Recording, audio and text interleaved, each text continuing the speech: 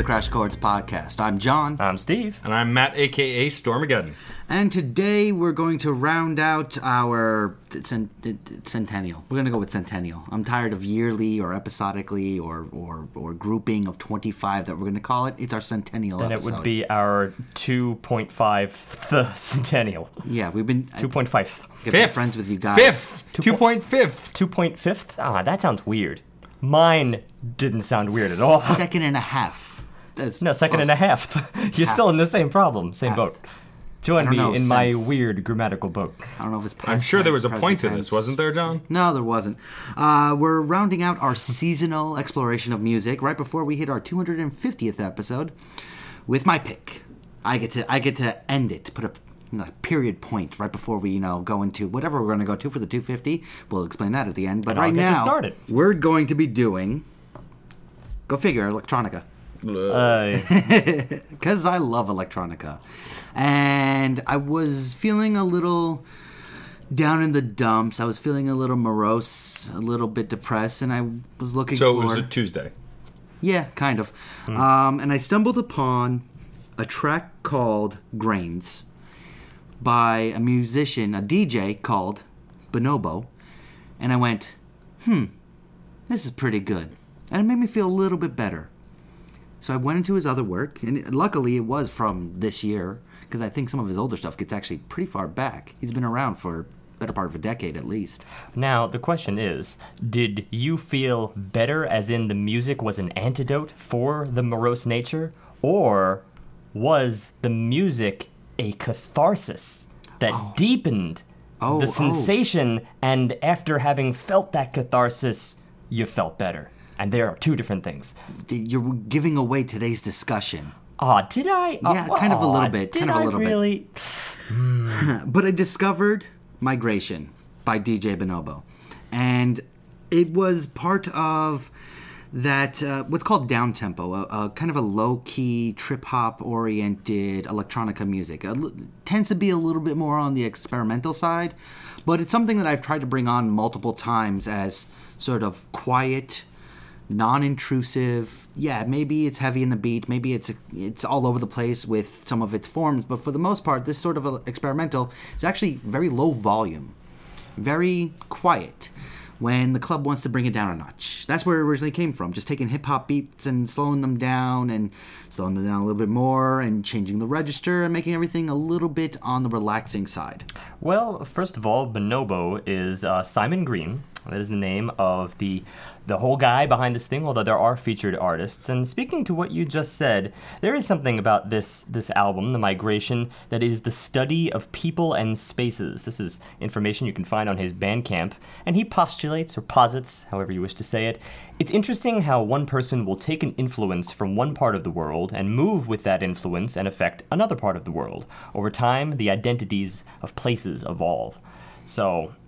this is very familiar. I feel like we had this discussion recently, but maybe not. Maybe it was me having the discussion with me in my mind. Could be. Probably. I was thinking very heavily about the subject and how places do change over time and how sometimes it's not always for the worse. We do tend to like things kind of staying in place because they're familiar, and while they're familiar, you know it and doesn't feel threatening. But sometimes evolution has to occur in your given environment. Sure. I mean, I think as simple creatures, we are essentially afraid of change, period. And so looking at things that are evolving, changing, and shifting, people tend to sometimes not feel calm or relaxed in those situations. Mm-hmm. And indeed, there is a transitory nature to the album, not only through its... I'm just reading from Bandcamp now. Not only through its themes, but also through its guests and found sounds. So it's another one of those field recordings type thing. And when did you have that last? Was that Flying Lotus, or had we had that since? I believe we had that in Two Changes. Oh, Two Changes had Yeah. the field recordings, That hurts that's right. my feelings. What, that I forgot that album? Well, that you seem to forget every album I bring on. I didn't forget Flowbots. Still listening to that one. Two Changes is not a very forgettable album. That's also true. But this album, like I said, I was feeling a little bit down in the dumps, and it was an album that fit my mood extremely well. It has a very low-key kind of a nature to it, and I don't know, the various noises that are being used, because this is partially electronica, partially acoustic, partially vocals, partially vocalization. It's a little bit of everything on this album. Mm-hmm. And what I enjoy in more ambient-oriented music. And okay, I gotta put that out there right now. It is ambient, or at least it has a lot of ambient leanings in it. I would hesitate to call it flat out ambient because I feel like there are moments where my mind is very active with it. I would say it is kind of passive. It's more reserved. You know, it's not. It's another day where we're dealing with a band that's not looking to shake you by your shoulders until you fall over. Like, there's definitely more subtlety in it. And, you know, like yesterday's album, this one too is softer and more subtle. Yeah, no, that's actually a good categorization of this. But I also think there has to be a distinction between, you know, the ambient really is it's supposed to be background. But no, not even just that. It abolishes rhythm of most kinds. You know, in terms of just that tempo, that pulse, you're supposed to kind of lose track of the pulse in ambient music. It's just supposed to be. It is supposed to flow over you as would just the background sounds of the room, your environment. It becomes the new environment. This can do that, but it has that double meaning. You can still use it, you know, dance floor, club, all that stuff.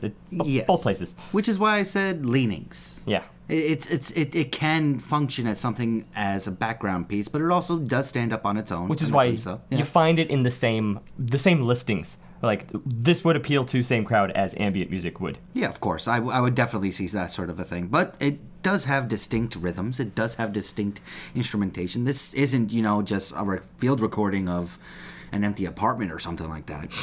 It has more going for it. No, I'm not even exactly sure what kind of field recordings, or found sounds, rather. That was the specific phrase that was used here. I'm not exactly sure which are the found sounds and which are the actual session musicians, because you do have a lot of session musicians here, or at least certain sounds that are listed as separate instruments, which means we could probably say in at least a few of these instances that they're not all synth, but that they've been used and incorporated into the work. So I really don't know. I can only think of a couple, and the couple that I can think of as found sounds on this album, the more acoustic oriented, are actually from another group. That's not found, that's deliberate. I think the term found sounds, you're using it to replace field recordings. It can still be a field recording, even if it has intent. And all this discussion I wanted to bring up before we discuss the album cover, because I think it actually all speaks to what the album cover itself is doing. First off, the broad strokes of what's going on here.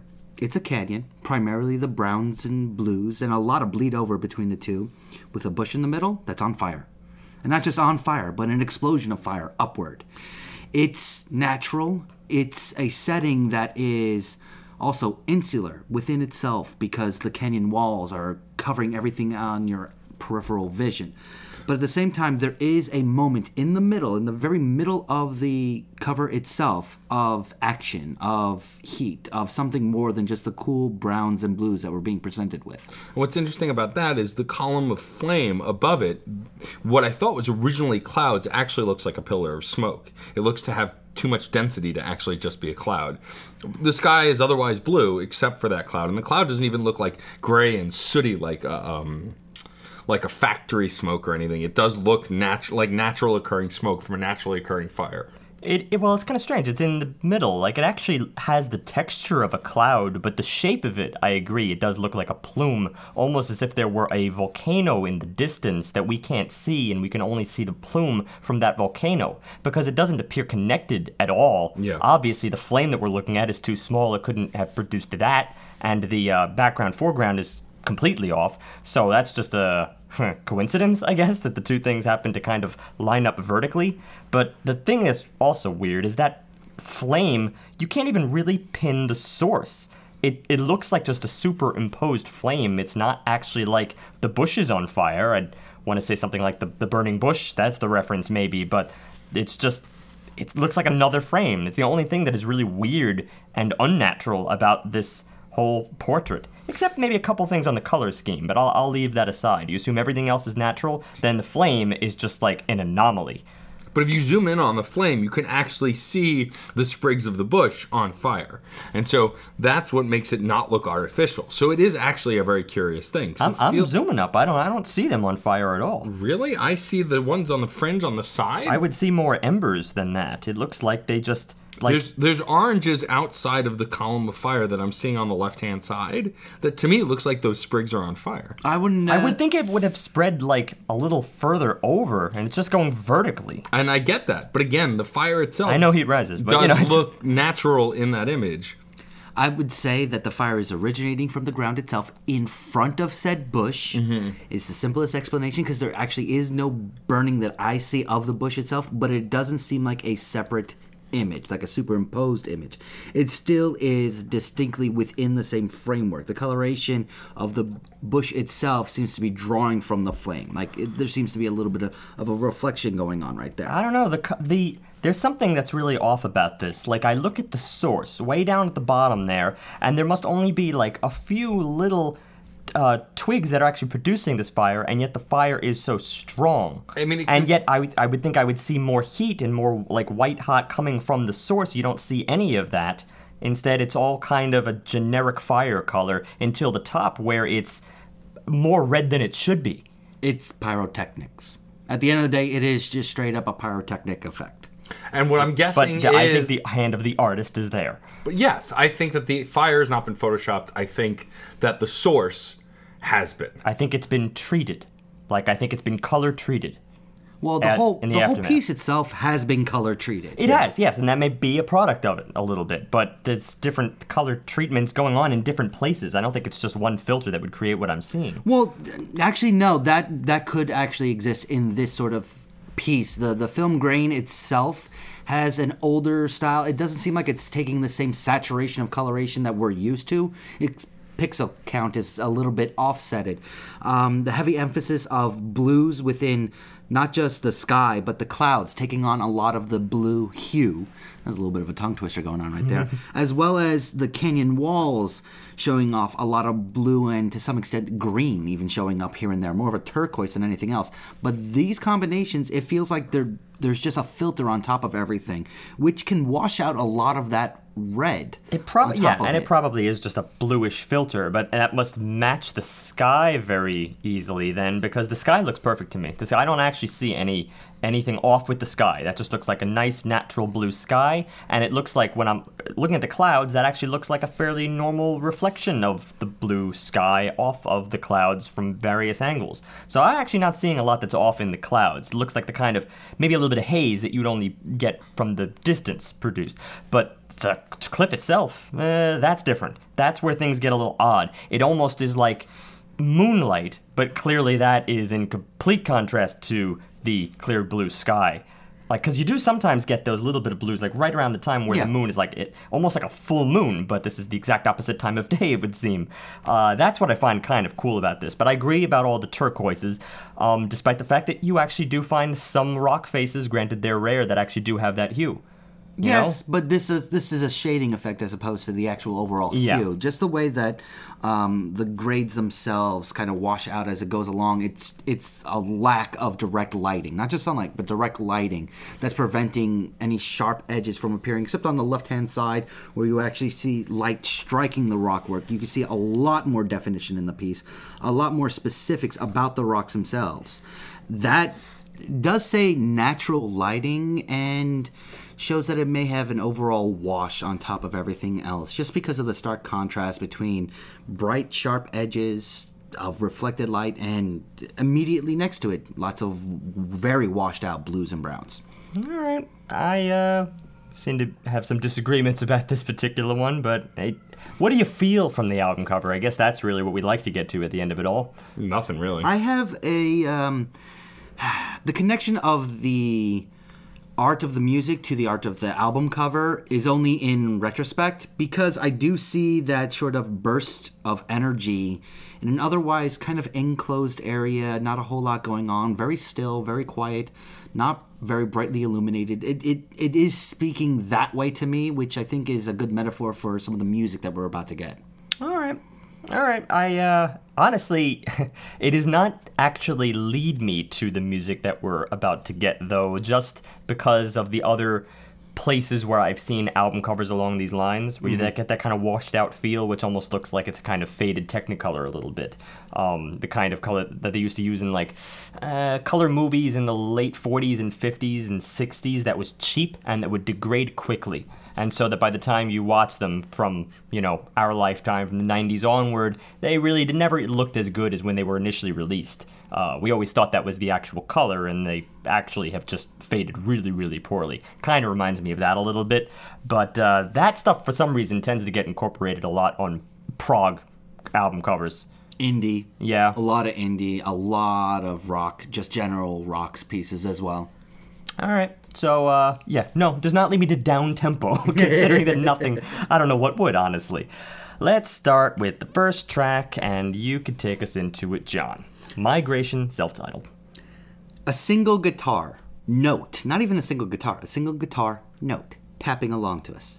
Very mild piano work. Like, this is a very slow introduction, considering we're just getting a single sound and then two singular sounds. There's no variation going on right here. I like this. I like this right away as a very meek introduction. And the variation when it kicks in is fairly slow going. I mean, this reminds me of some stuff I've compared a couple of other things to. Stuff that was written by, Steve Reich, a hailed minimalist composer, by the people who actually really like the term minimalist. Kind of, that's the way this begins. It's not exactly where it ends up, but it's sort of the same sense of layering where you get these small changes over a long course of time, and the detail is really more in these wider chord progressions rather than just in the moment. Because, it's just the more meek guitar at first, which gradually earns its legs, and it's like the track is learning to walk almost, or it's how I'd imagine learning to walk comes about, in this kind of one layer after another of cohesion and development. And then the piano, just to speak to that for a moment, obviously very simple, and at a glance in the vertical it's very simple, but horizontally it is quite interesting how it gradually shapes the overall color of it. But rhythm, it's just and one, right? Beginning of the measure, always that. It's just tail end and then on the beat. And it's over this first minute or so of the piece that I feel like we're being introduced to a theme. And if this is the way we're going to be introduced to a theme or something that might become a melody, I'm going to like it. Because this is a very slow burn that is just sonically extremely enjoyable. The two pieces are working off of each other extremely well. And then when that minute 20 mark, give or take, comes in and we get the lightest of hi-hats, something that barely sounds like a hi-hat, more like just metal crinkling along in a back room somewhere else. Maybe it's loud there, but it's definitely not right here. Yeah, now maybe not even a hi-hat, maybe it's just the cymbal, but very delicate cymbal work. It doesn't even sound as piercing, it sounds broader. Cymbals, the actual crash cymbal tends to have more breadth to it than the hi-hat, and it really is a great coating. Yeah, that the horns, the drums, all these things actually shape up the entire first 2 minutes of this to be a thoroughly enjoyable experience. They could have done a whole album off of this. Yeah, it takes its time, this track. It doesn't rush into these other instruments, throwing them in and kind of trying to create this cacophony of music. It does pace along slowly enough that you can kind of let one instrument in, then sit with it, then they let another instrument in, and then you sit with it, and they let another instrument in, and then you sit with it. It allows you to ponder the track really well, too. In fact, in the last 30 seconds before we hit like the 2:05 mark, you get vocalization, like very background, very... Almost sounds like a soundbite. It doesn't even sound natural. But at the same time, it gives a little bit of a jazzy feel, like an upbeat tempo without really changing the tempo at all, without really putting any extra emphasis in the rhythm section, in the drum-oriented soundscape. So when 2 minutes comes in, I think it's 2:05, Yep. the drums fully, like, really just hit hard As does for the bass. something quiet, as does the bass. And The bass pulsing is really more what I noticed here, but yeah, it is accompanied with the loudness of the drums. Nevertheless, the bass, it was kind of a smear over everything, which was interesting choice considering that everything had been so balanced up to that moment that I was surprised that suddenly he added this kind of, it's a go-to tactic for that electronica. I don't want to say the beat drop moment necessarily, but it's something a little bit more energetic that probably could be utilized less for just the experience of it, and actually maybe the live enjoyment of it.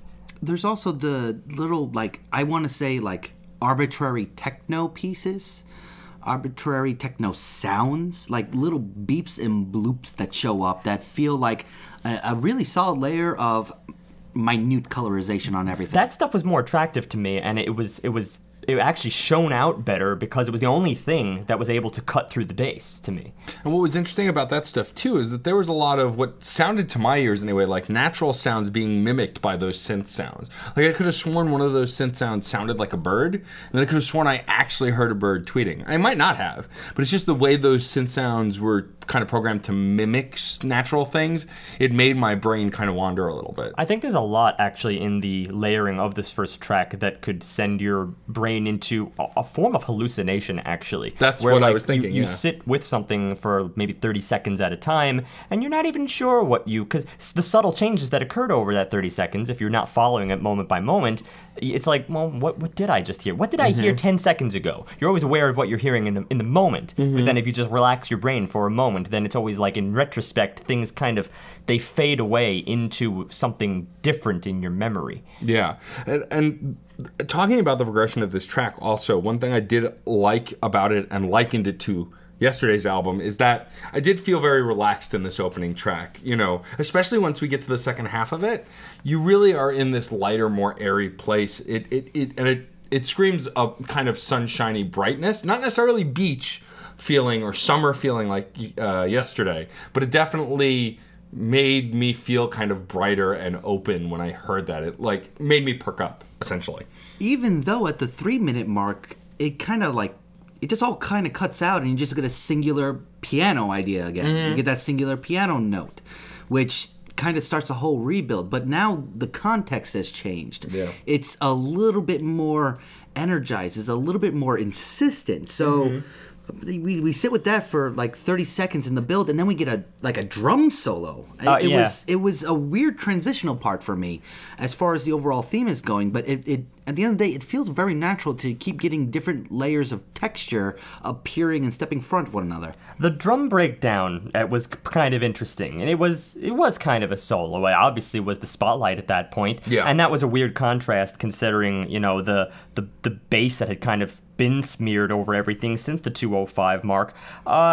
It was a weird series of emotions at that point. You know, like I said, I was on board up till 2:05. 2:05 was kind of odd because on one hand it did amplify the feeling of the whole, but it didn't really push the story along. It almost felt like it climaxed just a bit prematurely, because then once you remove that and you're left with the drums, that's a very hollow moment for the track. And I dithered as to whether this was, you only feel that hollow is good once you've achieved a formidable high, if that makes any sense. And I wasn't exactly sure if we achieved that. I was far more attracted to the allure of the first 2 minutes. I almost wish that had kind of done more of its style, more of the same actually, for the next 2 minutes, because you could have gotten a whole spectrum of new instruments equivalent to what they did in the first 2 minutes, and kept that train going all the way up to this drum moment, which might have actually been a better flow, but whatever, it was a choice. Well, after that drum moment, we get most of a minute, not a full minute, but most of a minute is a combination of extremely light piano and a playful back and forth between a very light tap and a very light pulse in the rhythm section. Well, it almost feels like it's about to actually transition here into a new section. Like, the chords are changing in this moment following the drum section. It does continue along for a while, but it almost feels like you're going to get a part B before it all kind of just takes a breath and goes back into part A, which is sort of a fusion of the main theme with I don't think they were using the bass as heavily, but you get a sense of the theme here. I know I'm not describing melody because there really is no melody to be found. Sort of, yeah. It's really just like the topmost note in these overall chord progressions. That's what you feel. And so when you feel the round of it, even though it takes a while for the round to go, and you add some oomph behind it, the power, that right there is your theme. And that it defines this track in a very loose way. It leaves a lot of room for your imagination to take flight when they're not burying it in some of the more pervasive sound bites. Otherwise, this is a pretty amazing showcase of what his layering talents are as a DJ. And I think as far as an intro track goes, especially now coming back to it after having listened to it as many times as I have, I think it's a strong introduction to his style on the whole, which we get a lot of intro tracks on records that don't always do that. You know, we get intro tracks that are either kind of unrelated or they're just introducing you to the album per se, but not the artist's style. Now, I'm not fluent in his work, but I skimmed his other work, and this seems pretty indicative of the work he does. Honestly, this is not all that different from the stuff I really loved out of early TV on the radio. Mm-hmm. This is like David Siddick's work on Desperate Youth, Bloodthirsty Babes, an album I've talked about before, just whenever I kind of want to go back to this feeling. Just a sensation, the kind of stuff that was like there in the backdrop, where you actually do have the heavy bass. That's a point that this has in common, where there's something much more electronic and industrial and pervasive alongside all these delicate acts of layering. It's two things that don't seem like they should work. They kind of do here, even though I sounded like I was on the fence. It's a style I'm very familiar with, and I could definitely be just dropped into and find my way home. Track 2, Break Apart, featuring Rhye? Yeah, R-H-Y-E. I believe that's pronounced Rhye. A female vocalist who does the singing on this record. We have, I think, 4 tracks that have distinct featured artists, and this is the first of them. The guitar, we get distinct guitar here in the beginning of the track, or it's tinny, and I am assuming it's guitar. It reminded me of a uke. It reminded Steve a bit of a mandolin, but it doesn't particularly sound specifically like those instruments either. And also, we were not able to find that there are necessarily those instruments present. But it does state that there is guitar work. And so it's probably some kind of capoed guitar, or it's played high up on the neck or on the low, the brighter strings. If you put the capo really, really far down on the neck, or high up the neck. I don't know if they say higher down. I am not a guitar player. Nevertheless, you go closer to the bridge, and then you have a much, much shorter span, which is more equivalent to what you'd find on a mandolin or a ukulele. But it was a nice twinkling kind of start to the track, and I think a strong way to follow up the previous track. What I liked even more than just it on its own, though, was actually the way it paired with the keyboard once that came in. Yeah. There was something about the keyboard, sounded almost like a Mellotron. I believe there is Mellotron on this album. Yes. So it could have been that. Actually, I think there's Mellotron on this track, as I recall. Then that was probably it. Thank you. You're welcome. But it's that pair, something about that unique take on a guitar, if it indeed is a guitar, with the very warm blanket sound of the Mellotron, and they jived. They could have made anything along this groove. I probably would have liked it just for its sonic effect. And when the vocals do come in, they fill the same kind of sonic effect. They're bright vocals, very ethereal, very light. Not unlike the kinds of style of vocals we heard yesterday, but with one big caveat though, there's a lot of post-production going into the vocals. Yes, for sure. The attack on it and the phasing effect that's being thrown on top of these vocals is not heavy-handed, but obviously present. I am actually really enjoying this because, if anybody's heard me before, I don't like just pure vocals if something is going to be in this vein of electronica. I like something that I can drive along to and not listen to words, but listen to emotions, listen to just emoting, if anything.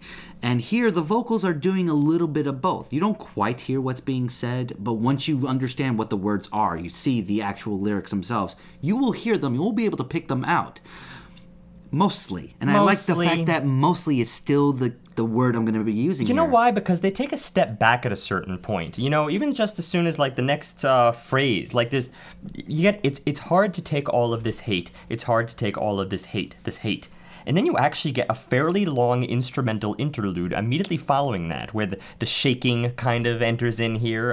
It gets a little bit, just trying to make the track a little more rhythmically intricate, or just interesting. And then when the vocals come back, they actually really do take a step back. First move they think they never saw. Be careful with me, be careful with... and then just kind of humming along, join with me, just sort of... They're grooving along with the track. They almost feel like they're audience members in their own music at this point. They're not as soaring as they began. And also what's interesting about I say they, her. And what's also interesting about those vocals is that there's a sense of warmth and safety to them. So when they blend into the instrumentation, it lends that quality, I think, to the entire sonic structure of the song. You know, I feel comfortable. I'm not worried. I'm relaxed. But beyond what the presentation is, I really think the song suffers because it still does, in moments, really lean on the vocals. Even though they do blend into the instrumentation, I still feel like this song isn't quite as experimental and free-flowing as the previous track was. I agree. But what does show up that I do enjoy is additional layers of blending in between the first, I guess, chorus, because it seems to be repeated, and the next verse work that's done. You get a synthesized horn sound that comes in and starts blending throughout the rest of it. And this adds an extra layer of like quivering effect on top of the vocal work. So the very phasing in and out, or audience member, I like the way you put that, the audience member effect of just being there in the moment and sort of secularly experiencing the music and trying to imprint something on it. I guess is how I want to take it. That I had a bit of a different adds to context it. for that usage, only because of the way she chooses to sing in certain instances, where she's kind of just grooving along to her own music and she's not necessarily the star. Yeah. And she goes back and forth between those two things in this song. But yeah, I also heard the horns enter in there at that stanza. We've thrown apart these pieces, so I don't go home. Tell me love, which was interesting because I first wanted to call that the chorus, but you're right, it comes after the chorus, because that's the only thing I think is the chorus here. It's the part that appears to be repeated on the album. I should have heard your fear, so it's on me, so it's on. I should have heard your needs, so it's on, so it's on, so it's on. And that's the section that appears to really be the chorus. I can't really say much except for the fact that the horns do stick around. Like, they come back periodically throughout the piece. It's just the first time you really hear it is with that we've thrown apart these pieces. It was especially present in the bridge section, Yep. where a lot of stuff cuts out and we're left with almost just the uke sound present, and then It's we an get guitar, yeah. and then we get the long form horns sort of doing a string section. Like, I feel like it's They were it's, swells, yeah, essentially. it was string horns. But I heard another sound in here that actually felt like they were doubling up the brass with some woodwinds, and I believe I saw bass clarinet. Now, I wonder whether these little things that I had, seen online were actually a reference to the kinds of sounds that he was using on his synthesizer. I would think if they were mentioned, they were absolutely session musicians. Yeah, because there are names next to them. What we saw Yeah, online, we there have were performers. names. Yeah, We we have had performers. performers. So No, it's just interesting that he's predominantly electronic, but there are so many session musicians here, so there is a huge acoustic element to this, and if that's correct, then I believe this is probably where we heard the bass clarinet. Something of that kind. Maybe there's a synth alongside it. I don't know. all in all, for this song, for me, while I still liked it, I thought that compared to the Migration, I didn't get the same kind of carefree feeling that I got from Migration. I think the vocals were a little distracting for me. It wasn't necessarily the distraction of the vocals, but Carefree is definitely gone by the end of this track. Yeah. Because the bass starts becoming the real focal point of what a lot of the other music is trying to say, and the bass shows how everything is really just like descending downward, that the vocals end up sounding not haunted or anything like that, more just exhausted, more tired than anything. So this at the end, like, as exuberant, quote unquote, exuberant as it feels in the beginning comparatively, by the end of it, it feels like this individual is just done. Just done. Just ready to go to bed, go to sleep, and just rest, finally. And I like this effect. I like... Yeah.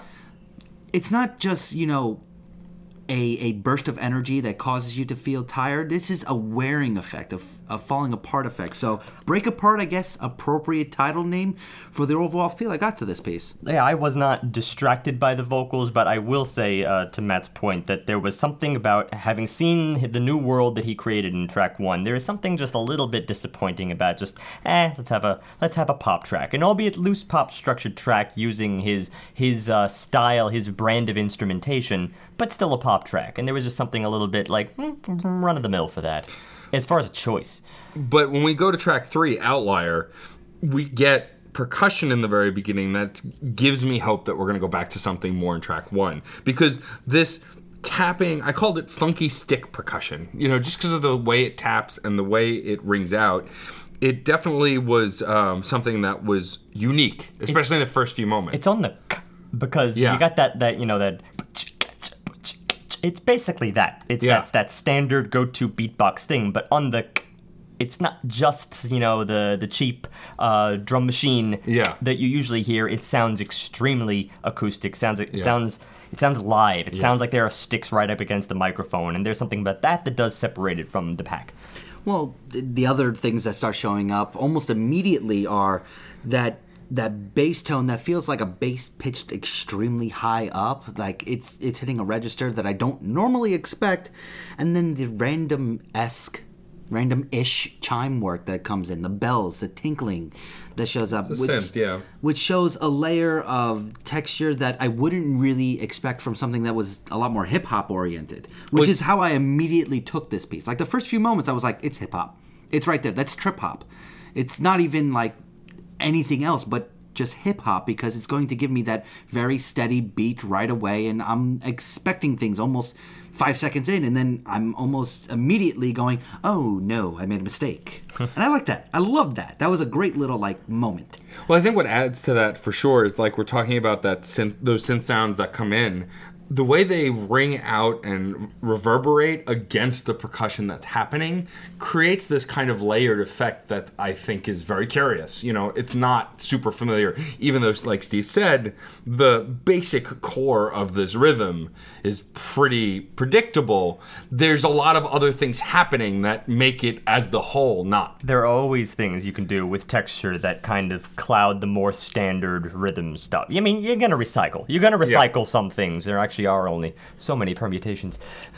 Well, one of the things that comes in there that does a great job of throwing a haze on top of everything is the in the rhythm section, as we're going 1, 2, 3, 4, on that 1, a bass comes in and kind of rings out a longer note underneath everything else. And this effect adds a little bit of swell because it doesn't get attacked the same way, it doesn't decay the same way every single time, but it's enough in there, as it's either on every one or on alternating ones, that it adds a little bit of extra movement in something that was seemingly going directly forward. So every once in a while, we're shifting a little left, we're shifting a little right. Our path isn't as straight as it seems to be. There's another moment in what I was going to kind of call the part B, where this warmer tone enters that sort of echoes in this edited fashion. Like it has a decay where when it's going away, you kind of get it again and again and again, but it's, as if it was actually done in audio software rather than it actually played it again, for another 2 times. And we actually had something like that very recently. I feel like it was only in the last couple of episodes, but that kind of spiced up the beat a little bit. This really is trip-hop to me. This is what I see as trip-hop within my sense or knowledge of that genre. And I did think it was very easy to lose myself in. You don't really need to attach it to anything, attach it to an environment. You can just kind of lose yourself in it on its own musical terms. One thing was also really cool about that part B is that as it calms itself a bit, the percussion and the synth work do get a little more playful, and then we get beyond that this kind of incredible phasing effect where if you're listening to headphones, it's almost like the song is rotating around your head, which is a really cool feeling. That's sort of, I don't want to call them A or B sections. This feels just like phases of what we're going to go through, only because of the way everything is getting mixed. We're not getting different layers after a while. By the time we hit around the 320-ish mark, we're in what I want to call phase 3, and there's nothing quite new going on, but there's the beat has actually on everything. Something that's a little bit of more of a rapid pace here. This 1 E and a 2 E, a 3 4, 1 E and a 2 E, a 3 4. I think it was something like that. I could have the last beat off, but that's sort of what I'm remembering here. It's close. I can hear it, but I can't explain it. But that sort of percussion change or rhythmic change that was showing up was previewed ever so slightly less than 30 seconds prior, where we started getting a little bit of a scattered, short, computerized noises, kind of like tried and true computer, not even a synthesizer or anything like that. It felt like beeps and boops and dweeps and dizz and things like that showing up, like those random noises. You heard it here, folks. Like the DOS noises. And those DOS noises even persist and get a little bit more intense as the intensity of the rhythm section starts stepping up.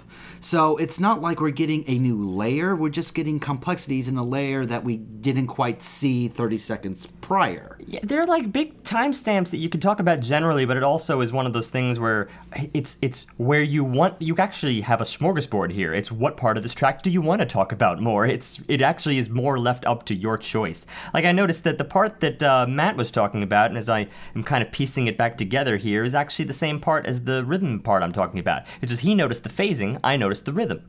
And even though it's a good thing he noticed the phasing too, because that rhythm was a pretty good drop when it occurred, but the rhythm doesn't really change too much after that. It's cool in the initial brunt of it, but then it goes on for a while, and the thing that actually kind of makes it palatable is what Matt was talking about, the fact that it does sort of phase forward and back, and you get that shift in spotlight. It is kind of a 360 or at least a 180 degree kind of thing. I don't think it's really going left and right much, but it's going forward and back.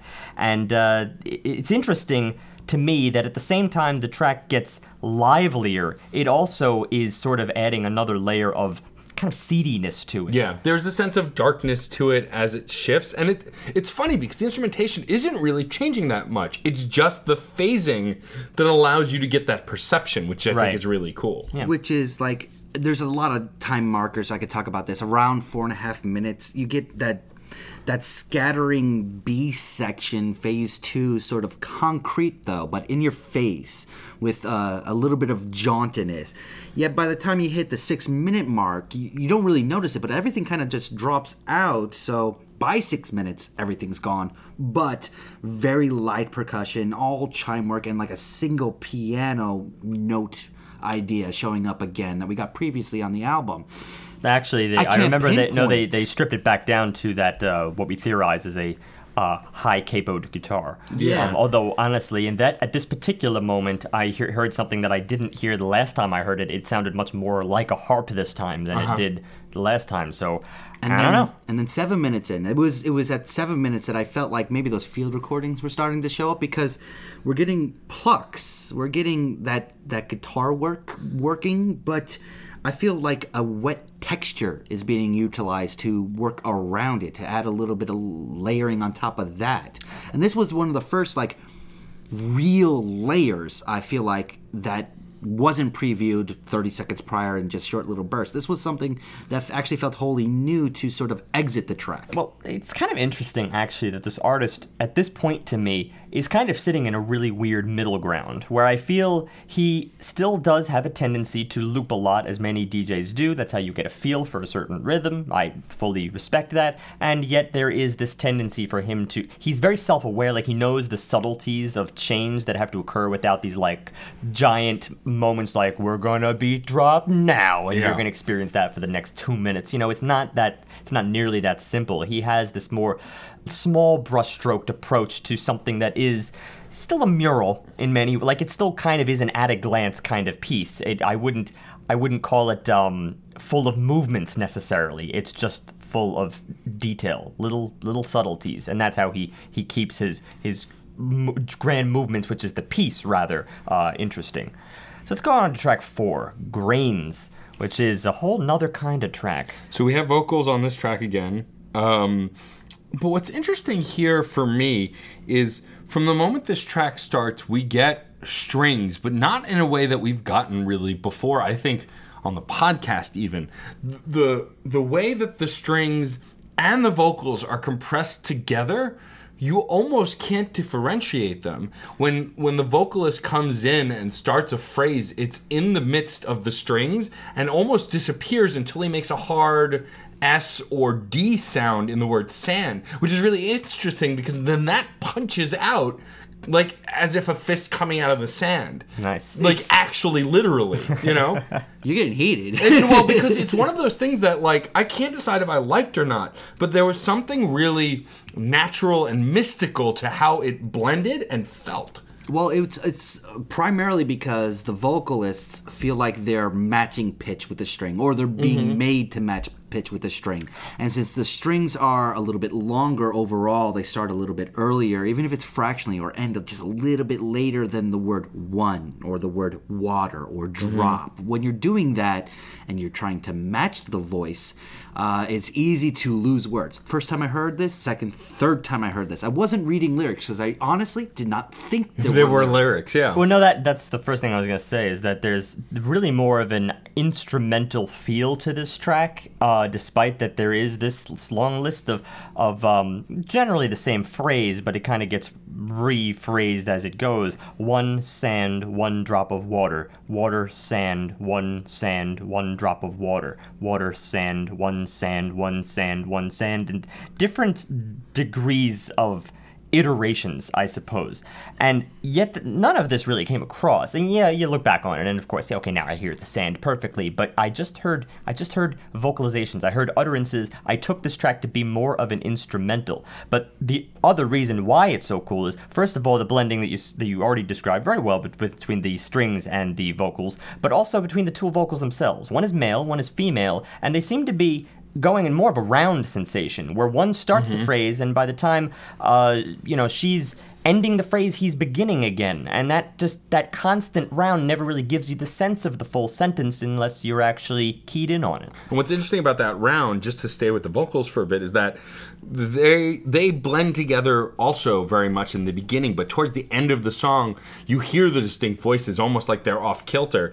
But also what's really interesting for me is that the track feels very druidic. It feels haunting, but not even in a scary way. It feels like you're in a spiritual place that's just very much encompassing you and everything around you. I got a reason for that, and that reason actually is because of the way in which I heard this track as an instrumental, and that is the fact that the male vocalist, to me, didn't even have the resonance of a male person at first. He actually sounded, or has been made to sound, like he had the resonance of a didgeridoo or something like that. So it sounded kind of tribal, and the female vocalist, I couldn't even pinpoint what instrument she was sounding like. It was something along the lines of, more like Middle Eastern or Asian-oriented string instrument, or maybe even a woodwind in that department. That's what I was hearing, and that's why this whole thing was an instrumental to me. I'm actually really pissed because you just stole my two favorite parts. I knew I did. Right here. You should have seen the hand gestures, listeners. Oh,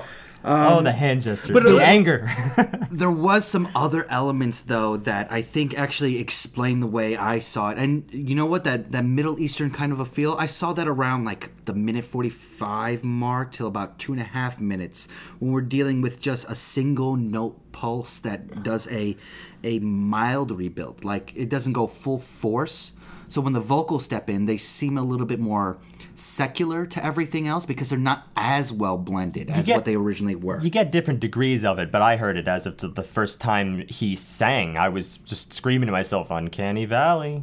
Well, also, after that 2.5 minute mark, when it starts to do this build, it gives this this druidic track, as I described it before, the sense of wandering, like almost a wandering group of druids. These people nomadically moving from place to place, singing as they go, almost a more serious version of, what was it, in Monty Python, the Wandering Druids who had hit themselves in the head with the book? Yes, exactly like that. And with all of their stoicism, too. But I'm saying the same kind of stoicism, but obviously less comical, because there is a sense of ancientness to this. Like, it just does feel old world.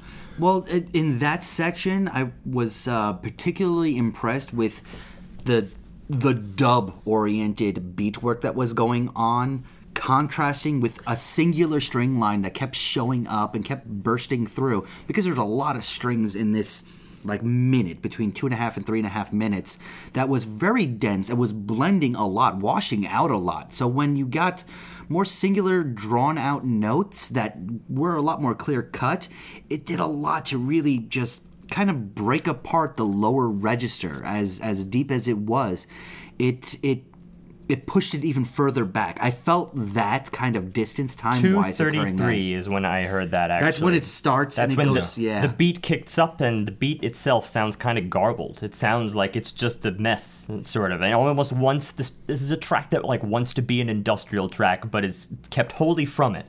Yeah, that industrial percussion. It was mildly percussive, but it felt like almost gear work or something like that. Maybe just the clanging of metal. That Yeah. was in the very beginning. Doesn't really show up until after that druidic section, Right. where the metal touches are back, and there's weird echoing effects. So they may have even gone further away. It's almost like rusting, the way everything seems to decay on top of it. If we're going to take that echo, and then 350, we're not done.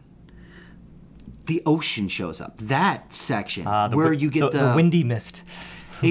it slowly evolves from just the ocean hitting and receding and hitting and receding to actually feeling like it becomes digital. It felt I never natural. felt like it was digital. It felt for me. It felt all natural. Yeah. I'm with Steve on that. I never really felt it being digital, but I know that there are definitely digital effects in there. I'll take you one further though with the rusting, even though rusting is a component of the same entropy in the broad. It actually felt like that. One of these, apart from one grain of sand, another line toward the end, the only development you actually get in terms of lyrics is water in the sea. Water in the sea, one grain of sand. It started with one drop of water. Yeah. I don't know what this is supposed to get at, but I do think that the musical conveyance was some sense of deterioration. Grains, either that is supposed to just be broadly in the insignificance of it all, or the fact that it starts with a grain and it ends with a grain. I don't know. Truly, with this track, I'm happy with the mystery. I think it lends to the track really well. This aura of just barely wondering and knowing what was happening. Yeah, I like the mythology of this track is what it comes down to. Yeah, I'm gonna give a certain thing the pass here, and that's the fact that I did have only one critique for this track, and that's that not much here happens except different phases of intensity. There's not much in the way of development. Once again, it's kind of the same thing. You only get little layers of this and that. The micromanaging over what is in general one singular product. But yeah, giving it the pass. It was too interesting of a concept. Track 5, Second Sun. First of all, No, go ahead, Shall Steve. you? No, go ahead, Steve.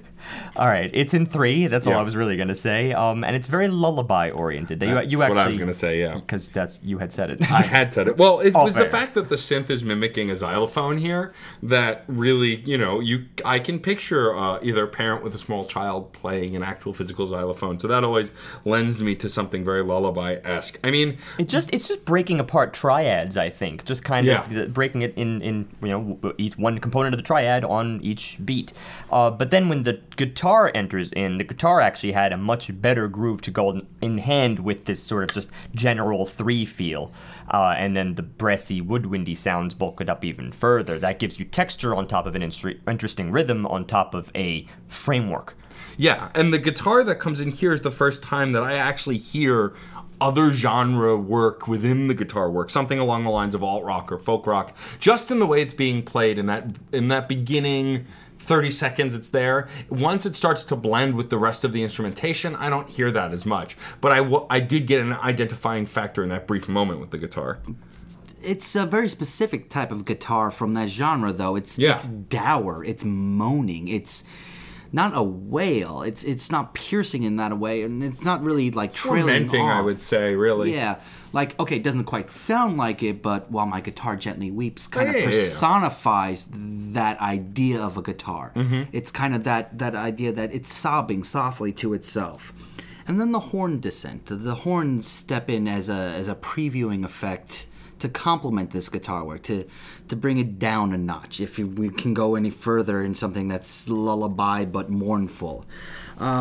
That it hollows out the track, so a minute and a half in, we're focused on piano work or piano sounds and wind exclusively. Like, it's almost desolate. It takes almost a solid half a minute of just being in this empty place before bass drum work comes back in and winds outward, and we actually full-fledged start getting those horns. The around 2 minute 5 seconds is sort of brassy distortion that kind of it's the brass that had sounded distant before earlier in the track that now has suddenly kicked up the volume. It's gone from being very background to being very forefront, and the strings, when they really get going here, that's the part that really drew me in terms of composition, because you put it well, John, that they were sort of answering every phrase, that they were the response to everything that the brass puts forward very strongly, then the strings are kind of following up on it. And so it's I know we always say call and response here, but this is something just a little more clever, considering the blending between the two sections of the orchestra family, and that's somehow intertwined with a electronica album. I don't know how this is working so well, but it actually is very much but like on the line between something that is full-fledged orchestral and the electronica. I actually I would mistake it on. I would never have called this down tempo, I'll tell you that. Well, there is one little bit that shows up at the end that, well, it doesn't show up because it emerges. And this is the only way I can explain it. It emerges. The strings become the solo instrumentation of the outro. All they're doing is their phrase work, but to completion. And so much of what they're doing is related to all the other instrumentation that was done in this piece. So 3 minutes onward, we're getting just what the strings have to say about everything else. And this emergence, this sort of like birth outward of what the strings were doing. Well, the big thing is that after 3 minutes, the 3 count, right, that you've been hearing ever since the very beginning, that has finally cut out. You don't, obviously it's still in the same type of signature, but you don't have that 1, 2, 3 pulse that we had heard as being either a keyboard or a xylophone. You don't have that anymore, so now it kind of just feels disembodied. It's unattached, and the strings just kind of go off on their own thing. They're by themselves. They're singing as strings do. And that's when this became full-blown cinematic, if it had not already been. And honestly, this is huge leaps forward in this album for me, because you could build a motherfucking score out of this. This was really reminded me of a couple of key things. Chief among them, The Fountain, the film The Fountain by Clint Mansell, which was actually performed by the Kronos Quartet, which I had the privilege of interviewing on Classical Light back in March 2016. And that is an amazing score, and I honestly, this is in the same ballpark. At least that tone of film is what I see this stuff catering to. But I don't ever lose the 3 count. Like, it was so ingrained to me for the first 3 minutes. Oh, yeah, it's subconscious at that point. You feel it, and of course you feel it within the strings and their performative style. It's just you don't need percussion at that point. So it was amazing position to be able to still do a pulse to this without a pulse. And I could see the strings working as a secular piece, as a secular, like, introduction or exit from so many other things, but it still felt so married to that electronica feel that it felt amazingly natural to go from electricity to acoustic in such a way. It became one of my favorite pieces on the album. Which we don't often experience as non-clunky of a fashion. Yeah. All right, let's go to track 6, Surface. This features Nicole McGillis, who is a female vocalist. This is the first track on the album where I'm a little bit disappointed, and let me explain why. I'm sure John and Steve will have plenty to jump in on. On the broad, this track is the most conforming to a pop structure than any other track on the album. The intro, especially to the song, feels very much like a synthy Katy Perry, Lady Gaga. Insert female pop vocalist here. Now, that's not to say, again, I think fairly highly, at least, of those two names within the pop sphere anyway. I will say that there does seem to be more intricacy within what comes here, but it doesn't seem to diverge in the way previous tracks do. Well, see, that connects with something I said a little bit earlier on this album, and he feels kind of middle ground so far in his composition style, and how he's not going completely, minimalist. He's not going completely all out, let's dance electronica, but he's not going all acoustic. He's not going all, digital. It's this weird kind of general middle ground that unfortunately leaves room for being just on the other side of a very fine line. In this case, I heard things that actually are very similar at first glance to some of the previous tracks that we talked very highly about. Right. Kind of just the thump in this wet, reverby environment. And yet you notice that when I leave it at that, doesn't sound very unique. Right. We encounter a lot of music like that. Yeah. And yet it's still intertwined with his style, but once you get the main feature here, which is our vocalist, then it really all becomes about her, which isn't bad. It's just that the second you have that very confined spotlight where it's like a lock has been put on it, you can't move it anymore. It feels extremely rigid. It doesn't leave room for the music to really expand, and indeed it doesn't. It just follows the vocalist. Yeah, I mean, it's not unnatural for that to happen. A lot of other DJs who work with well-known vocalists do that. I mean, think of one of the most popular songs that actually was released onto the album of a DJ when Mark Ronson released Uptown Funk with Bruno Mars. Right. Like, it's a great song. It's really catchy. Like, as far as catchy pop songs, it's probably one of my favorites. But that said, the song is mostly designed to conform around Bruno Mars and his performative nature, which works for that song. I think just that whole album was designed that way for the most part, whereas here, this album was not. And so I think that's where I kind of lose it a little bit, is that we're getting what's not foreign for pop music, but what's a little foreign for this album. One could say it's just simply polite for a DJ to do that when they're working with any vocalist. Then it's like, all right, I'll take a step back. It's not all about me today. It's about the vocalist, right? It's just that the way that kind of clashes, and I say that very loosely, clashes on an album where you've been given the DJ as the sort of primary focus, then that sudden shift is more like, I don't really see... I'm not going to get the same context for the vocalist's personality as I would on her album. And thus, you leave me in a kind of a weird place. I have to take this track in a kind of isolated single fashion, and I'm just not there. Well, there are certain elements that still marry it to the overall soundscape that we've gotten in the album. The beat work is still within that level of unobtrusive, merely keeping your heart pulse, like not even pounding in your ears, but enough to let you feel that blood flowing through you.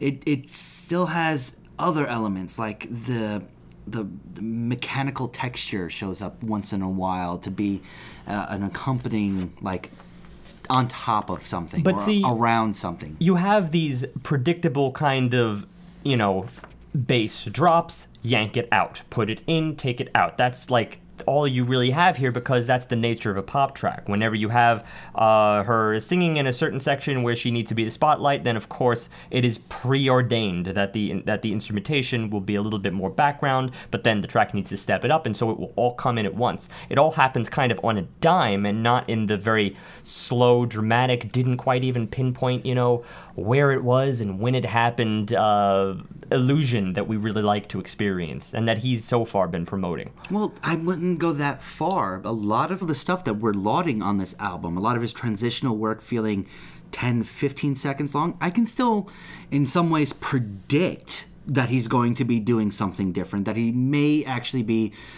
dropping a bass, that he may be setting up a new level of percussion or something like that.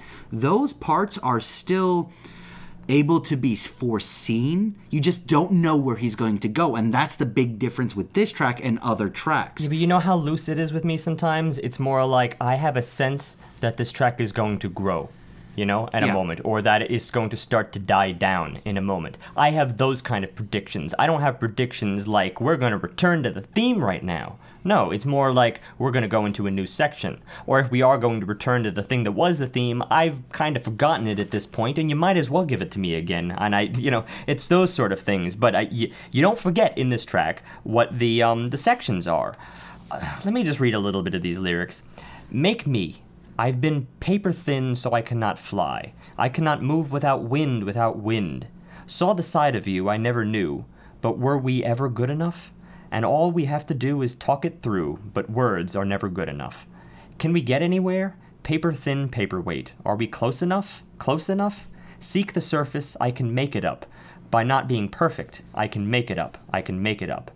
But what you wonder if I'm crystal blue, but you were never clear enough, and every word to you is hard to say, 'cause words are never good enough. And it's mostly repeated from there until we finally get seek the surface. Seek the surface. It's clouded.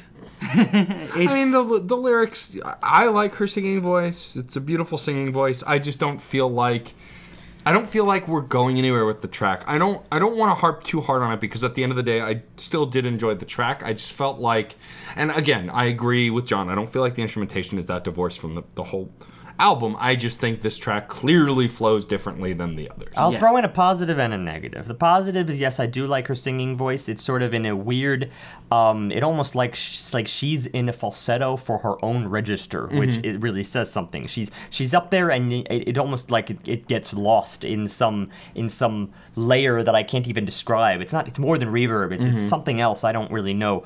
But that's the positive. I think it's a very distinctive voice that has a place in a lot of different areas, and it really could have fit here if perhaps, and this is where the negative comes in, the melody had been a little better. Yeah. I don't think the melody it didn't blow me away, and this is where we finally break from, I guess, what has been the discussion of the last 2 days, really, where it was all about melody constantly, or at least that was my MO, was always melody. When you're talking about Somersault by Beach Fossils or Peasant by Richard Dawson, both of those pieces, both of those albums, they felt like they were just defined by their melodic structure, which wasn't to impugn everything else that was going on, but it's like the melody carried the weight, and I was keyed in on them at all times. Here you have actually the exact opposite problem. Yeah. For overall, the composition here is the highest point. It's the layering. It's all of the detail. It's the instrumentation. That's where he's shining. The melodicism of it is okay, but it's like it's just removed from really sticking in my head. I find it beautiful, but I'm not moved deep down to my core. I feel like if I am being moved, it's more by her vocals than it is by the melody itself. And that's a little bit of a problem here, because you can feel the sort of rote repetition in certain things. Even just how the melody is written, there's a lot of times where it just repeats the same note over and over again. And then I hear her voice, which should be distinctive, starting to actually become tiring in certain instances toward the tail end of the song. That was disappointing. Actually, that leads me to a midpoint discussion about the album and how I've been taking it so far, is that I'm not really getting emotionally attached to much of this. I am enjoying the emotive nature of the album. I feel like it's trying to say something to me. I feel like it actually is explaining something to me. But I don't feel sad or happy or maybe a little bit angry here and there. It feels more relaxed, which isn't an emotional feeling, it's a physical feeling. And this projection that's going on right here is keeping me at a little bit of an arm's length, which in my case is actually really good. I don't want to really dive too deep into that kind of morose feeling that drew me here. I want to just be able to experience what I'm feeling in this context. Which is actually something where it does share quite a bit in common with the album we did yesterday, and that was the fact that, it has a plasticity to it. I think it's whatever you bring to the table in a given moment is probably what you're going to be feeling here. It may amplify the emotion, bring out a form of catharsis, as I hinted very early in this episode. Yeah, you can let me Perhaps build up to that. too early. Yeah. Track 7. Bambro Koyo Ganda.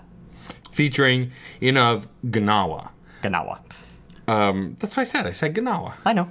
Oh, you just wanted to repeat it. This is a group featured in this track, and they do all the vocal work. They're actually a sextet of Moroccan musicians who live in New York currently. I guess they were in Morocco at one point, and now they're in New York.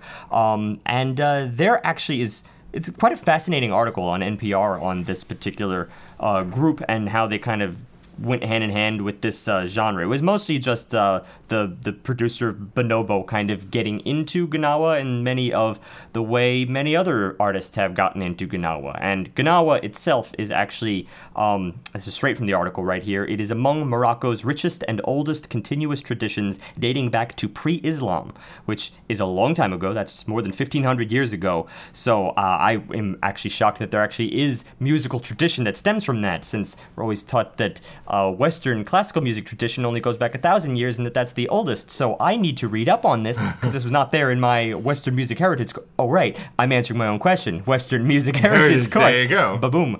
Anyway, it continues. The extended song chants speak of spiritual and cultural ceremony, but also of a man's life in the corporeal world. They're usually performed by groups of chorus singers and dancers, often accompanying themselves on metallic castanets called krakeb, and by a malam, which is a master Gnawa musician, leading the song's main vocals while playing the sintir, a 3-string lute.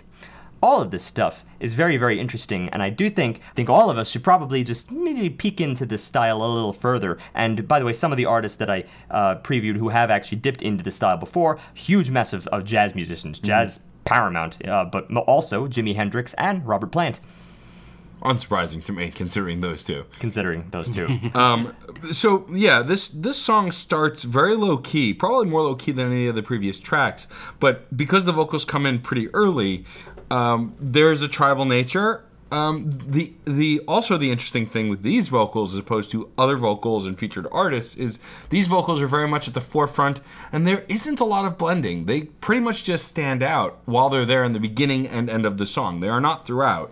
And I thought that was a curious choice, just considering in previous tracks, for the most part, when the vocals were there, they would blend at moments, if not the entire time. Well, that's because the vocals themselves are very rhythmic and very rigid in that style. Even the clapping that's going on to emphasize certain syllables is at its core just a pure rhythm. So we're getting the same thing over and over again. It's not expanding upon it. But everything else that is going on is very, very blended. The club pulse that we're introduced with in the very beginning, I want to say knuckles that are being cracked to add little flourishes on top of it, touching at the end of phrases to add a little bit of context, I get, or maybe just a little bit of a point so that you know when the beat's restarting. It's a nice little bit that shows, okay, we're going to go back to 1, 2, 3, 4, because otherwise we kind of don't know where we're going with a lot of this stuff. It's nebulous, this background work, this supporting work for the vocals. The vocals definitely do stand out, chief amongst everything else going on. They don't stay the whole time, but then when we get the instrument, once we get to I think they're around for about a minute and a half or so. Yeah, 1 minute 40, I think, is the part you're talking about. And then we get a pseudo bass drop. I mean, it is essentially like the song kicks out, the vocals go away, and then we get a heavier bass and the instrumentation kicks in. It is. And it is a bit of a punch. And I don't know, I wouldn't say it feels disconnected, but it is a curious choice. Considering all of the other choices he's made thus far, it does make me wonder. One of the reasons I think it sounds odd to our ears, although I actually didn't disagree with it musically, I thought this made a lot of sense, but it does sound odd because it's very low key. They don't like explode into vastness and reverb and all the other things you'd expect in a big bass drop. Instead, they just sort of cut it all away and they leave us with this acoustically isolating club scene where people feel close even if they're 10 feet away. Mm-hmm. That's the kind of sensation here, and the bass actually feels like it's maxing out the capabilities of the drivers themselves. You know, the cones are just they're exploding out of the frame, and I find that very weird considering that it's very closed in and yet it's also very overpowering, and that is a very strange direction to go from. You know, acoustic tribal almost sounded like you actually went on a trip and you took your microphone around town to hear the traditional music being played on street corners, right? And that it's an odd shift, and yet I felt like I was really satisfied to see that sense of vastness and openness suddenly turn completely inward, and everything flip almost on the dime, like 180. Every component of the music does a 180. But the vocals come in and they feel so natural when they do so. They don't feel like they're oddball on top of this new layer they effect. don't. No. And that's what I think was it took some finesse to achieve that and not make it sound like, hey, I have a new song attached to an old one. But then certain elements do come in closer to the 3-minute, 3:20 mark, right before the strings show up and present a major theme. Yeah. We get like oddball, I want to say Space Invader noises. Like literally it sounds like it's being drawn from that old arcade game. You do. I don't know if those were the sounds making the rhythm that I was hearing, but I did get a really cool sense. Like they ramped up the syncopation at this moment. Actually, the syncopation throughout the whole entire track is pretty good. Gets a little bit loopy after a while. You've had that in small doses earlier, but here we get a kind of cool rhythm that I was really enjoying. This kind of 1 and 2 E, 4 E and 1 and 2 E. 4 E and that kind of thing, and I don't know, something kind of drew me to that with respect to what we had just come from. But, and here's the big but for me, this track is the first time I really wanted an outro to end up different. Here, around the 3:20 mark, the strings take their center stage, and they start building. They take up. over. Yeah, they start building in the elements that we got previously in very singular fashions, one at a time. Pause for a moment just to feel that effect with the strings. It's that next piece, a really long build, kind over of a minute. Clint Mansell thing again. Honestly, that sort of gorgeous elegy that, interestingly, popped up in this track. But for a minute or so, the strings were the soloist. I would have enjoyed probably just the vocals coming back in to really ring us out, because that is a unifying thread throughout. But once everything starts coming in, this is one point where the layers just got to be a little bit too much. It was wearing on me just because the overall length, I wanted a culmination to come a little bit quicker. Well, we do return, though. We do have one more return of sort of what I'd call B and A at this point. Yeah. Kind of like you have the pounding, the bass pounding of B, but you also have the vocals That's sounding what I'm as talking prominent about. as they did back in A. All right, so it's that return that you didn't really It like was following the strings. so I don't know if much the of it. string is continued from their little interlude, their LG interlude. Well, into it this. was specifically the way the strings brought everything back together and then kind of stepped back. I guess I would have just liked maybe the strings and vocals. You could throw in clapping, you throw in a little bit more, but it left me wanting just the strings or just the strings and vocals to be my period. I think that if I had enjoyed one act of juxtaposition, it probably does. This track is shaping up to be a little bit aimless. Like it's losing its track at its setting. That was my biggest problem. This one lost me a little, and I think also part of that is I just expected more from the vocal work, because I expected this to be another Grains, and it wasn't. You know, I really wanted them to do something interesting and incorporative with the vocalization, which I liked. And they didn't, you know. Even when they did come back later, they still felt separate from everything else. I don't feel like they ever really blended in, Right. and that was a big disappointment for me. Well, I'm going to leave this track on a positive, because I can refer all listeners who were, if they were more attracted to the Gnawa portion of this, Inav Gnawa, then there is actually an analog version of this track. It's featured in the article on NPR. Go out and find it. Just search the track Bambro Koyo Ganda Inav Gnawa NPR. It'll probably pop right up. And then you can listen to the analog version when a little Bandcamp play button, which, based on what I previewed, I think I was digging that. Don't know if that would have fit in the context of the album. That's a whole other discussion. We're not having that discussion, but enjoy that over there. Track 8, Kerala. And by the way, Kerala is a province in India. It's in the southernmost tip of India, on the western side. I know that because I have a friend whose family was originally from Kerala, and it is known for being predominantly a Catholic part of mostly Hindu India, considering that that's where the missionaries actually set up shop several hundred years ago, and as a result, you actually have a multi-hundred year of Catholic Indian tradition in the province of Kerala. Thank you for that. Thank you, Professor Steve. Yeah. Welcome. So this song, where to start? So the problem is here, I'm at I was less fond of 6 and 7. 8 was back on the rise, but still I have some issues with this one. But in the beginning, we get a very chimey sounding guitar in the similar vein of the earlier capoed guitar we heard, but this one's a little more starkly guitar sounding, I think, than that earlier one. Yeah. Recognizable, at least at this point. And once we get a little bit of that guitar, we get the percussion in that kind of begins to build softly from there. Well, it's the uke sounding guitar, the mandolin sounding guitar work is, I want to say, the only through line on this that never leaves. And also Yeah. the pervading rhythm of just that da-da-da-da, da-da-da-da, da-da-da-da, all Yeah. over and over again. I don't know. Yeah. That. It's there throughout, and I think that might be my only critique going into this track. I'm extremely positive on it. The beat shift that shows up very early on takes the count of the guitar and takes it off to be, I think, Stevie, it was on the 3 Instead of on the 3 or on the and or any of the other normal pulses, it gets a little bit of a sidestep on everything. And that right there got me right back into it, as much as I may have been a little bit tired at the end of Bambro. So I'm already seeing a phase that I thoroughly enjoyed. At about a minute in, we get a phase shift as the strings kind of whine outward again. And this is something that has shown up before. It was the horns doing it earlier, the synth horns doing it earlier in this album. Here, this whine outward was another one of those moments of a little bit of chaos, a little bit of discourse that shows up in an otherwise pleasant setting. So that by a minute and a half in, when the vocalization, and this is just kind of pure.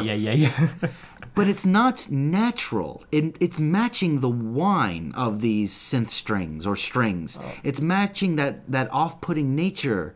And I love it. I really enjoy this texture. It's a very, very gray area of emotion or emoting that I just enjoy. That's one area where I'm going to be on completely the other side. That one got annoying. That didn't see any real purpose to it. I don't know if it was really fitting but I can't even really say that there's a major feel to this track. You know, I know that it wants to be more energetic, I suppose, with those yays part. Later on, you know, that they usually tend to accompany a little lift in the music, which is interesting because there's nothing really, there's nothing attractive about that particular soundbite to me. All things considered, I thought this track was a little bit dull. I didn't really see anything. Even though it was stepping up, it was not able to tow me along. I was just kind of watching it from a distance. I was in pretty much the same place as Steve, though I felt that it took us back to an earlier feeling of brightness on the more relaxed earlier side, and there was a playfulness to the track as a whole. I did feel the repetitiveness of it and did tire of it quickly. I just think that we're missing some of the intricacies that have made this album so great in this track. And I think that's why 6, 7, and 8, for different reasons, kind of lack for me. I'm not 100% there. I'm actually below 50% there. Like, there was a lot of building going on here that by the 2-minute mark, 2:20 mark, I mean, we're getting a really fulfilled integration of all the different soundscapes. One element that was present earlier that's not showing up here, I don't mean a specific element, I mean a specific style choice, is that we're not getting a lot of those odd phasing effects where a line will go out of sync and change pitch and might change its overall caliber of what it's presenting to us. That is something that kept the repetitive earlier tracks from not feeling repetitive. And that is definitely not going on with this piece.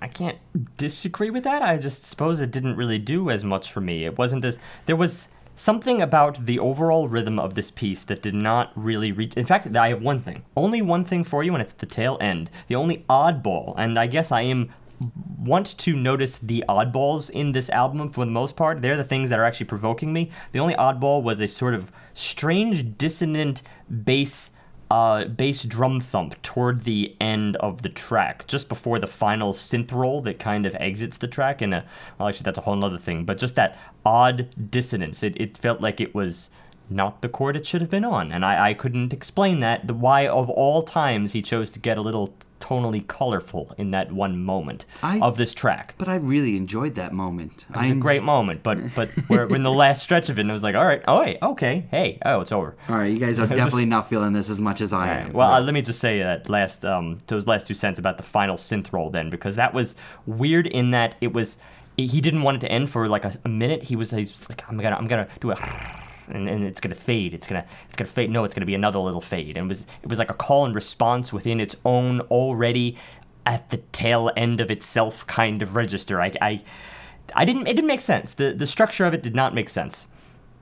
Okay.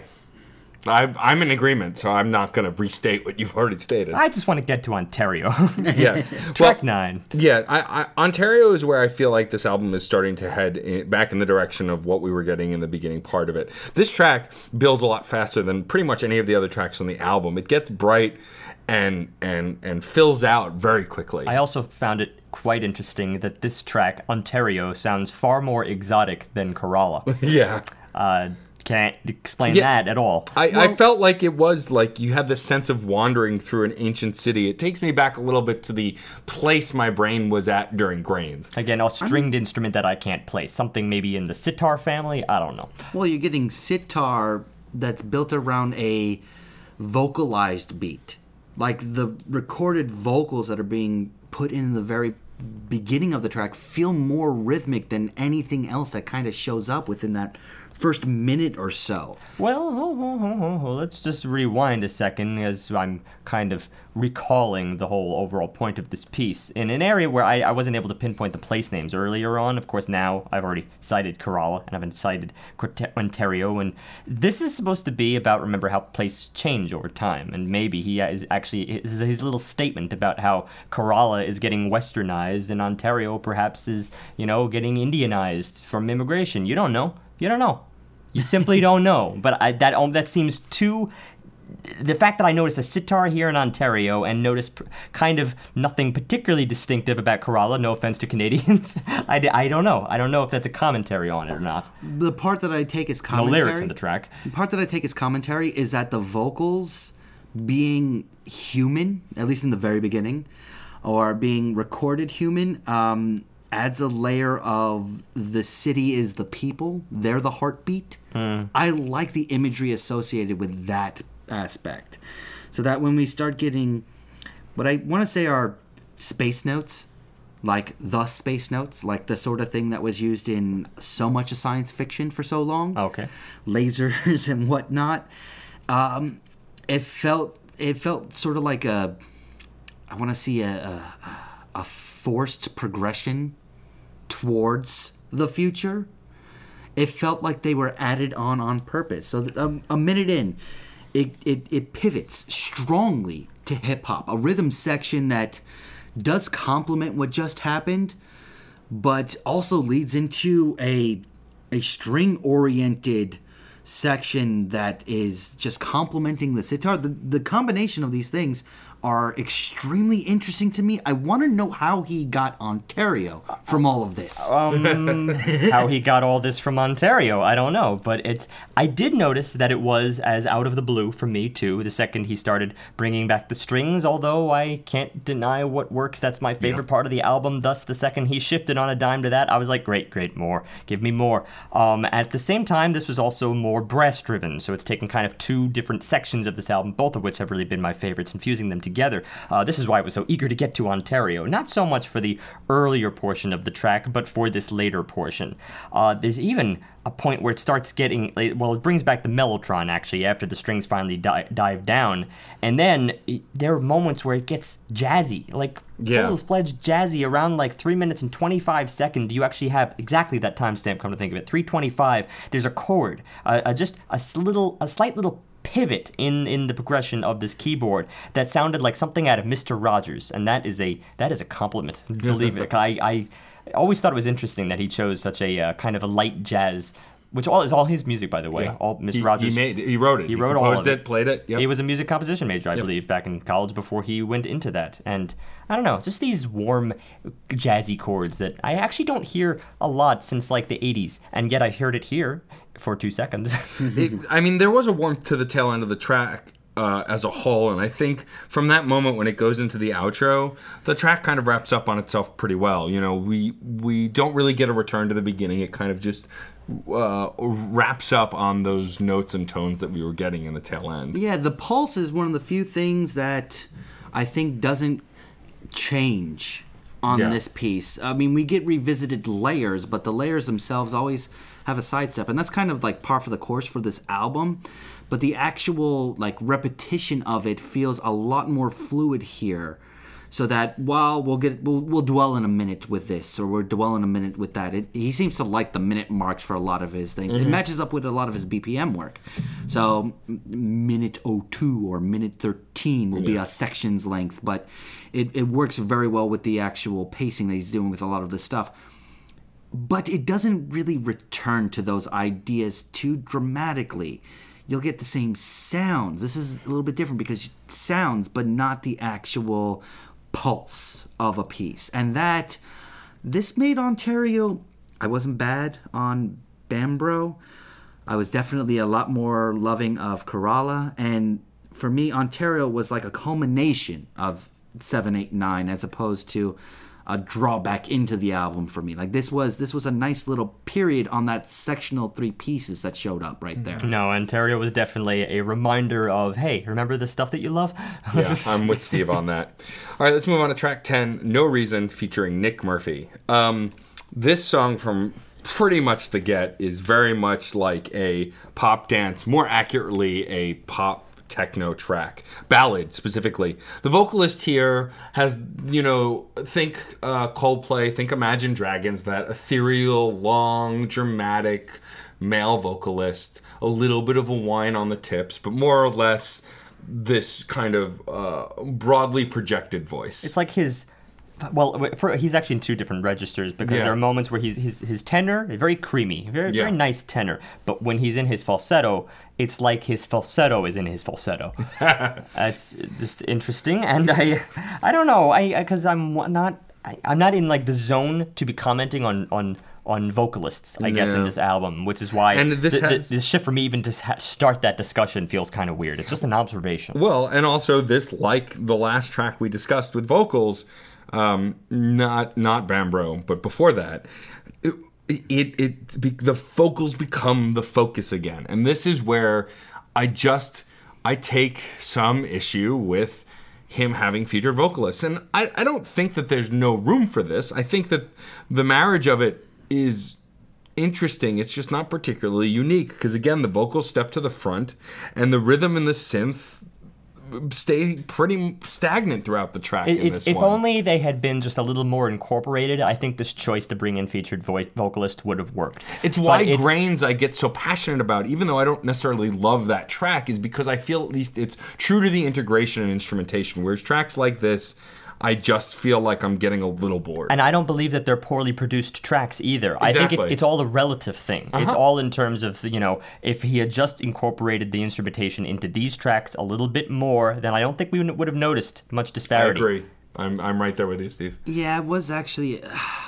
After the first chorus shows up, a lot of the verses remain the same. That was my big issue. The chorus actually, there's a pre-chorus chorus format going on here where the pre-chorus does bring it down, which is what you expect, and the chorus builds it back up and then levels out into the verse.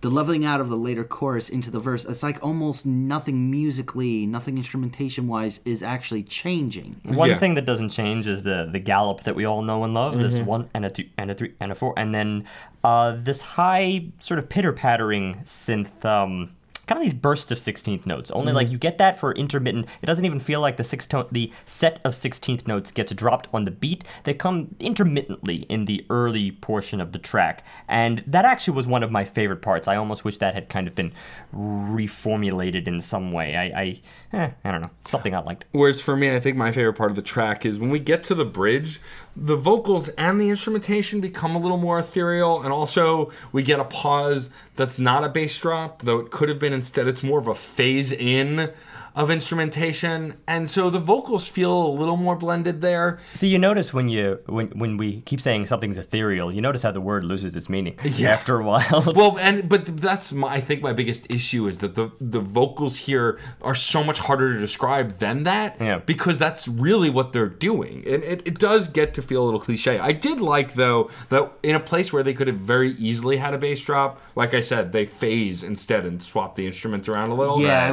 and it makes for a cool effect towards the end, but still, I'm just not really feeling it. I was making a joke like, and here's the bass drop, and I went, oh, oops. Yeah. Because it was like, oh no, they just did a shift that, has all the hallmarks of a bass drop. Even feels like one without dropping the bass. Yeah. It was when we cut everything out, right? Yeah. 3 minutes, 45 seconds.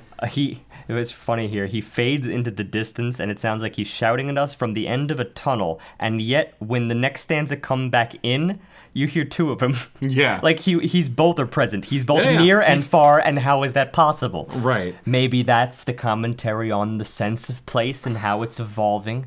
Maybe there's just no reason.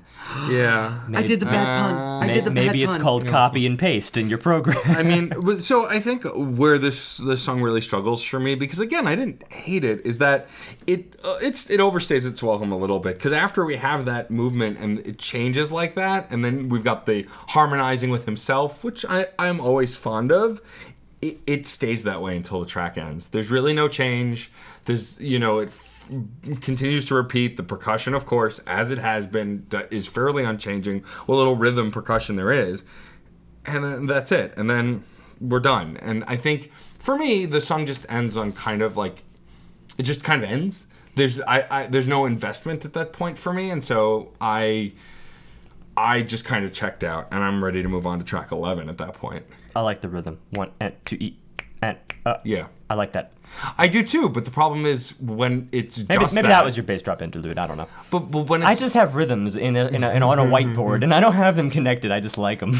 but even still, like I said, the rhythm stays that way, and usually it's the other instrumentation that fills it out, or the vocalization that fills it out, and that doesn't really happen here.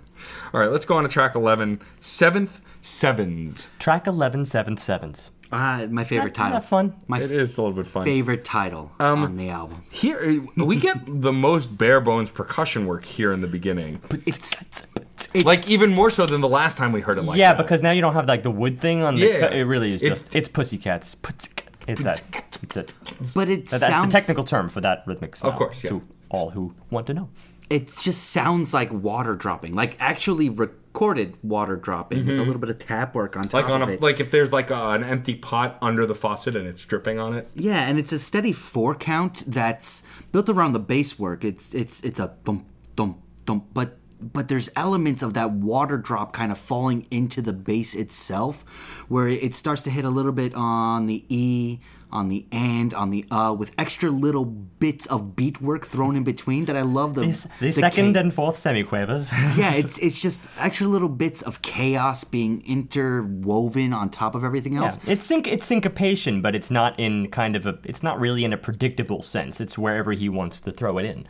And here we're going back to his previous habit of doing a slower build. And when the synth comes in, it's very low at first, kind of droning along, playing some notes here and there, but it's not stepping up or into the forefront or taking over like it has in the past. It's really interesting. And even there are some electronic tones that come in here too that sound specifically really electronic and less analog we had gotten in previous tracks. I actually even got like a kind of synth organ feel to it. It's not as long and drawn out as what you would expect from a church organ or something like that. I think it's the mellotron. I think it's Yeah. that stuff that we heard earlier in the album. It feels a little bit richer here. And that theme starts building out a like change in the bass and the actual caliber of it that does the shifts that I really am enjoying on this album. So we hit a decay point at 1.5 minutes that goes just straight up like not techno but technology, beatless.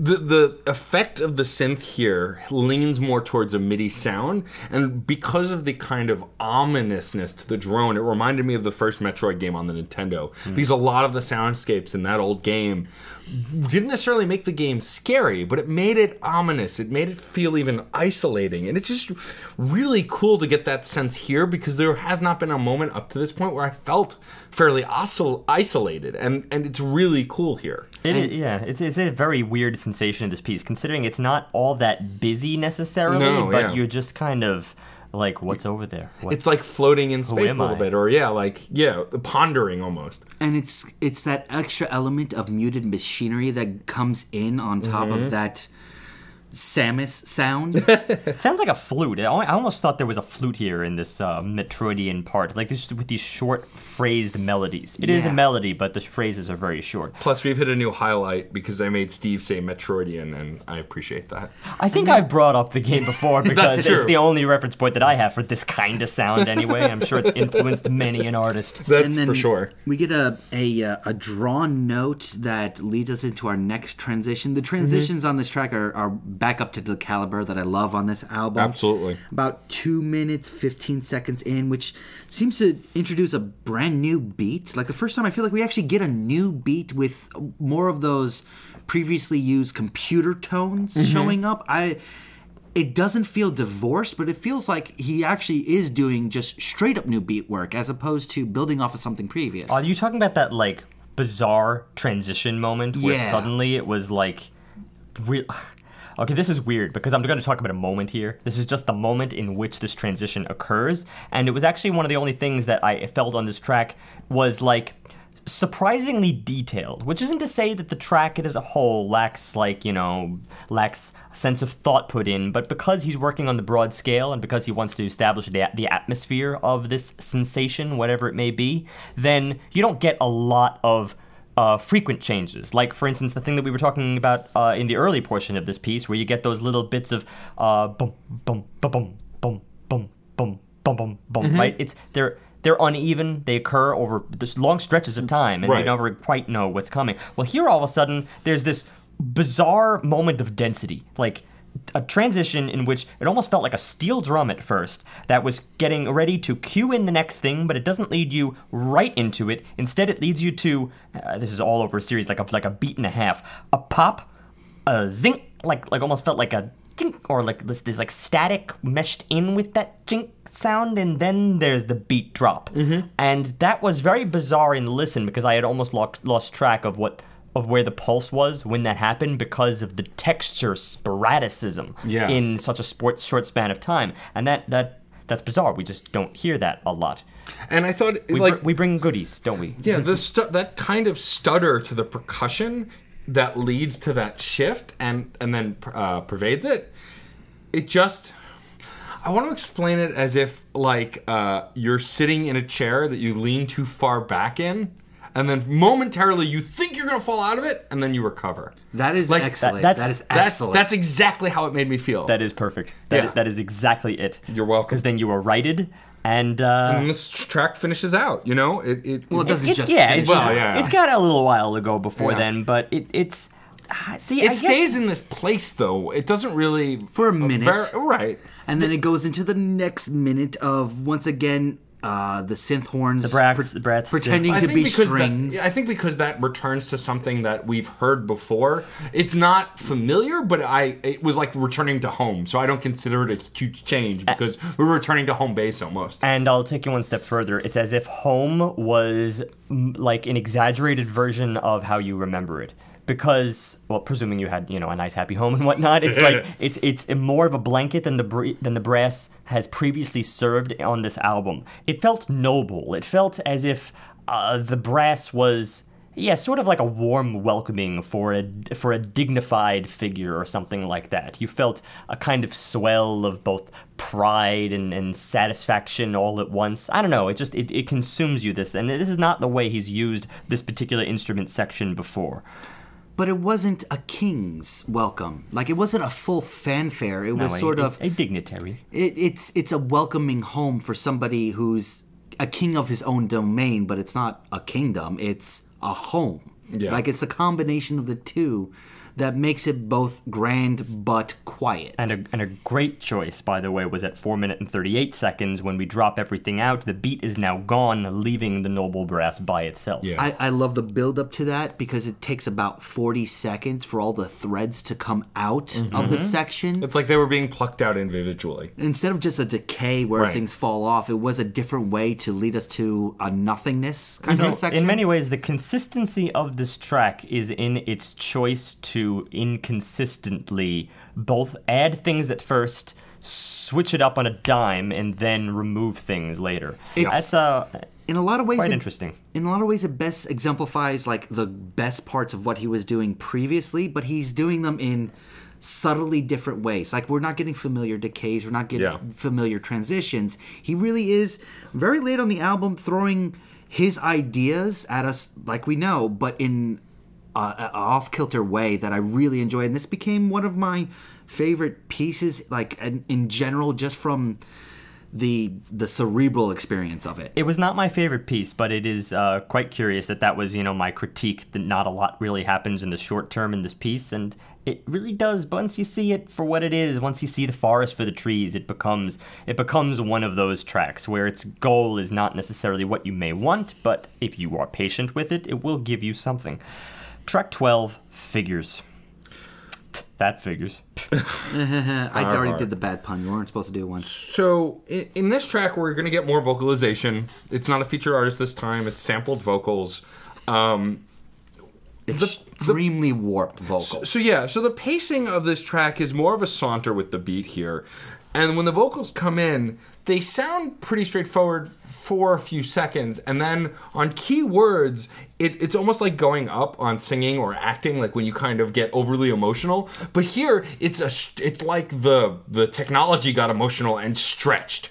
And it really is curious because you're spreading out short words like need or no, and they almost lose meaning when that happens, which is a really cool effect. It's like the vocalist is drowned in a sea of pitch bends, which she has no control over, which is really says something that here only now at the end of the piece do you have a case where you have lyrics and the composer's hand seems to be finally dominating or like attempting to wrestle with at least. That in itself is pretty interesting. Everything just wanes and deteriorates right inside the heart of the theme itself. The main melody is just getting undermined. I said off air that it was very surreal, and it's what I imagine a Salvador Dali painting sounds like. Like in his most famous works, the dripping clocks. Like I imagine this is what it feels like to hear something dripping that shouldn't be. And yet the bass is extremely fun. I like this contrast. It's got a lot more movement to it. It's not a pulse. It's almost walking. It's not jazz by any stretch of it, but it's playing around with the theme, with the melody, a lot more than it's ever done before. So when we hit about a minute 45 in, that intake of breath, and we get that moment of believe it, where you can clearly hear it. For the first time, we actually just hear the vocal since the very beginning. Believe it, drop beat, and keep going. Yeah. Like it's sort of like a hitching moment. It was one of those moments that I kind of strive to find in albums because of it was a powerful wordplay that we just haven't gotten. Like, okay, we heard sands in grain and water and words like that just sticking out to us. But here it was singular and then punctuated that was really impactful for something that, aside from the tracks that were vocally focused, I didn't get words from. Even when there were words, I didn't get words from it. So to hear Believe It and to have that be a message was great. Well, yeah, and I think also for me, this track, like Grains, like we're really using the vocalist as an instrument here. But even beyond, when I feel like every time I've said it before this doesn't measure up to when I'm saying it now because of the way he really then played with the compressing and the mixing, and here playing with the vocal lines themselves. Yeah, the vocals start coming in for the next minute or so with little pulses of like discord.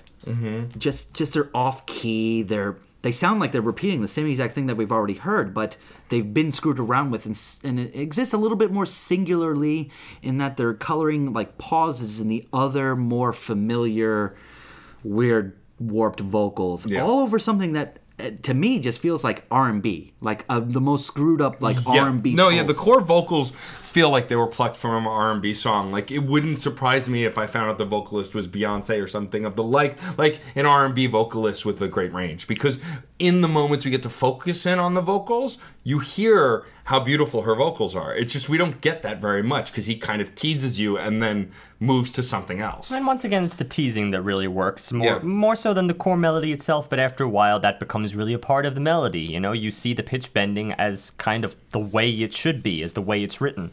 But that's not even my favorite part of the track. My favorite part of the track is as we get towards the end of it, because I think that's all of our favorite parts of the track. Well, because what's interesting here, so the track cuts out, or not cuts out, but it starts to do a fade out decomposition like we've gotten before. We did earlier in this track, by the way. You know, John mentioned a kind of breath mark right before the 145 mark, and I do want to say that right before you go on, that's something else that I liked about this track, in that even before we get this thing that you're about to describe, this track is the breath marks feel incredibly natural, and I feel that kind of connectivity toward the more softer, delicate instrumental sections of the album that had no vocals, pushed right here, smushed inside the sections where there are vocals.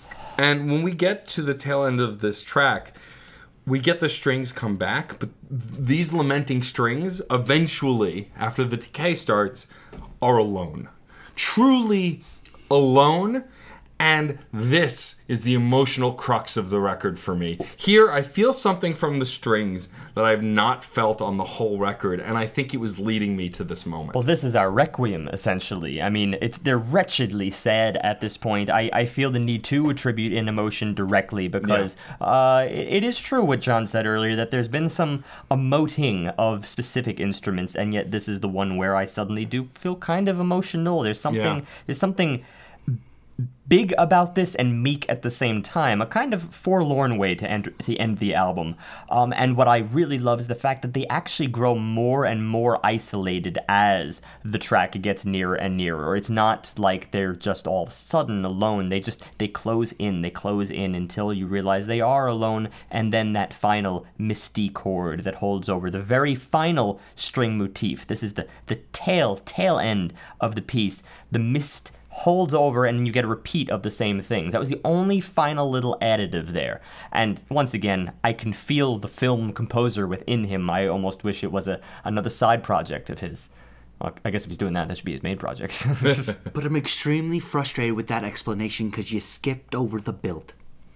Because it's not the last minute I thought or Matt so. covered it. Blame Matt. No. There was more of a build because I love that section. I don't think it works nearly as well without the preceding minute and a half of the xylophone comes in with the strings. When we first get the strings on this track as a rebuilding effort, as it truly swells to that point with everything else. And it's not just the decay, but well, I guess I was just thoroughly immersed in the music then, all right? Are you happy? It's your pick. It's specifically that build upward with not just a decay, but the record is falling apart on you. Leads back to the Dali thing I was saying. It feels like a mechanical failure more than just everything is falling apart on it. That noise that shows up every once in a while, and then something leaves us. Yeah. And then something else leaves us. It feels in a lot of the same ways as Second Son felt. Yeah. Where absolutely. Something wholly natural emerged from something mechanical. It was being incubated by that mechanical nature. And it was 2 points in the album where we get something that was just a standalone string section that really did feel orchestral, and it was emotional. This wasn't for me the only emotional section, but it was one of the two emotional sections on the album. I clearly said it's the most for me, but yes, I hear what you're saying. That really did feel like it was manufactured. As much as that seems to have a negative connotation, it was manufactured by an industrial idea or a mechanical idea, which is that's unique. I think it makes it sadder too.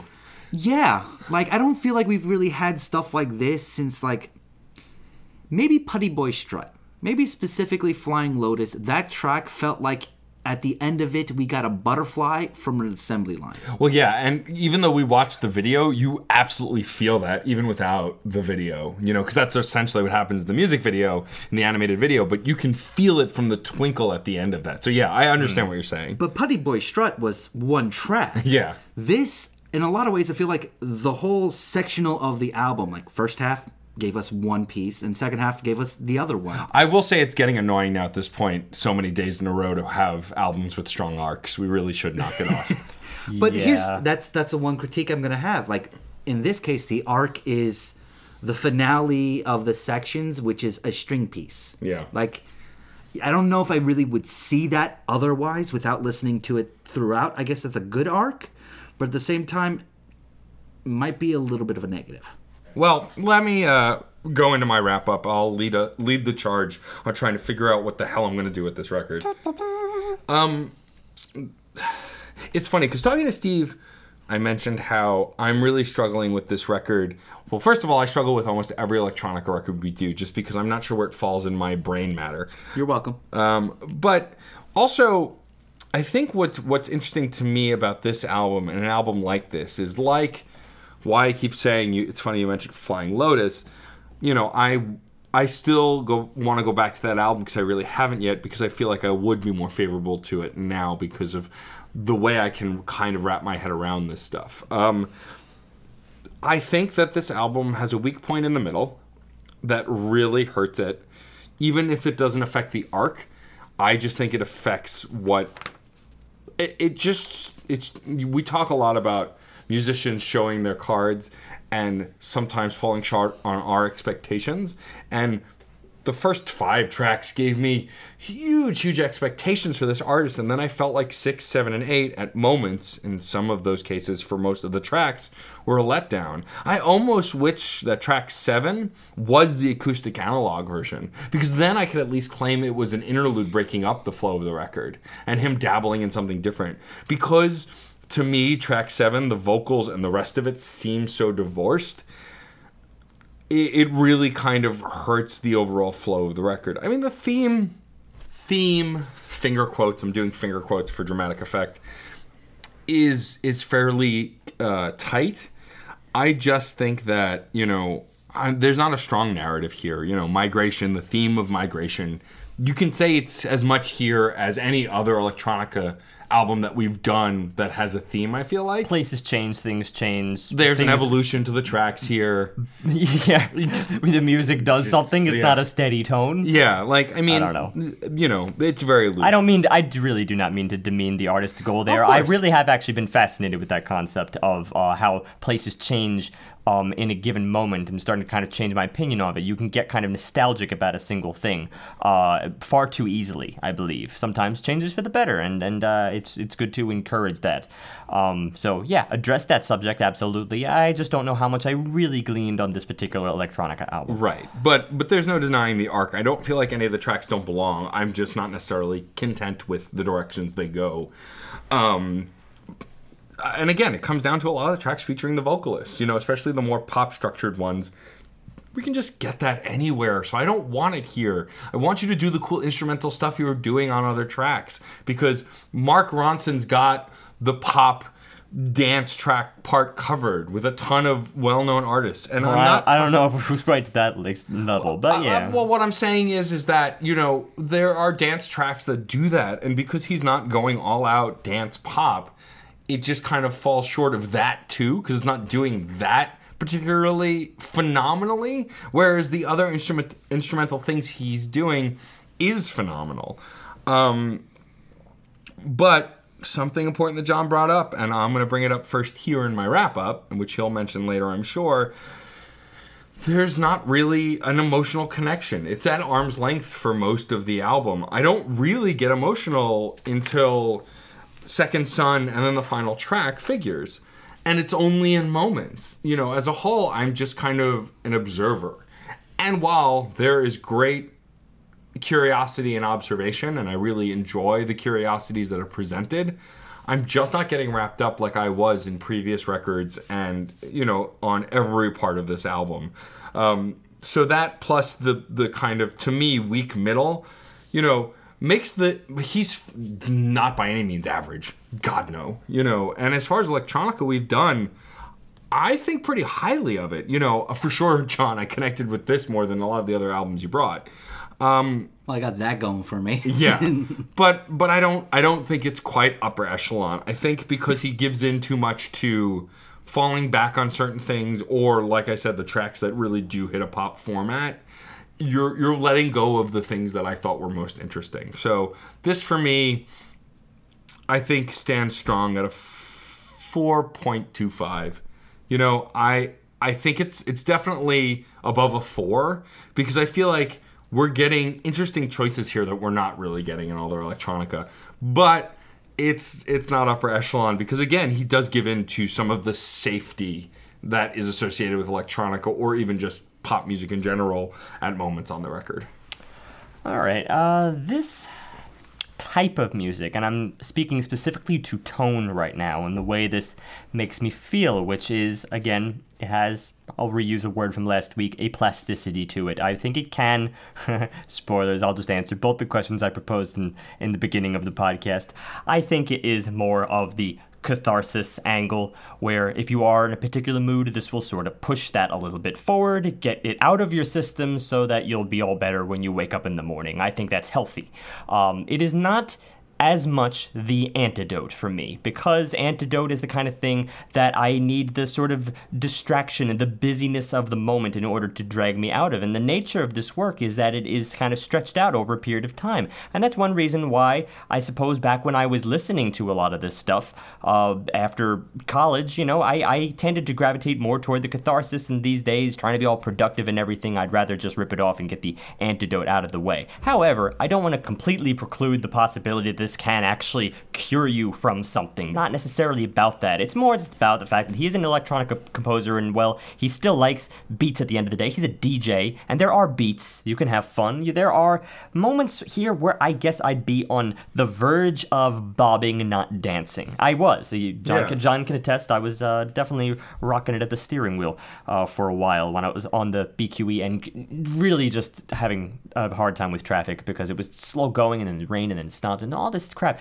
Anyway, let's get back to the album here. It worked. It worked in that instance, and I imagine it will work in many, many more instances if you're, like, hip to the scene, man, because this is the kind of thing that I think at a glance could bore some people if they're not into this, and that's what I wanted to really speak to. The fact that I was listening to, I guess, a lot of this stuff back from college to the immediate aftermath of college, just because, I don't know, I guess I needed to do both of those things, the antidote and the catharsis. And so I was listening to a lot of it, and I have not been listening to it recently, mainly because sometimes that whole catharsis thing can go just a step too far, where you're there, and you're thinking, and you're dwelling, and all the things, because of course it's not short on detail, we've established that earlier, and all of that just kind of puts you in this zone where you can get a little bit pushed further from reality.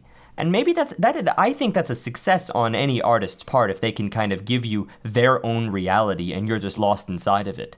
But it's not always the best, I think, if you are a ruminator for getting over individual things. Normally, I guess recently I've been into the more sporadic distraction stuff. That's why I got into math rock all of a sudden, and while I've traditionally been pretty heavy on prog, because if there's detail that is just a little bit more intricacy based and less overarching arc in, closer to minimalism but not minimalism sense, then yeah, it's less dense. It gives the brain time for the ruminating. So it all depends on what place you are in your life. But this album was a good reminder, because although it took a couple of listens, in fact, John was very keen to point out the fact that this group listen that we had today, being the final of our kind of week leading up to this, it was actually one of the best, because I didn't really get a chance to listen to it on speakers. Normally, I always assume that the best listen you're going to have is on headphones, and I guess I just was not in that frame of mind to have the intensive focused listen this week, because of course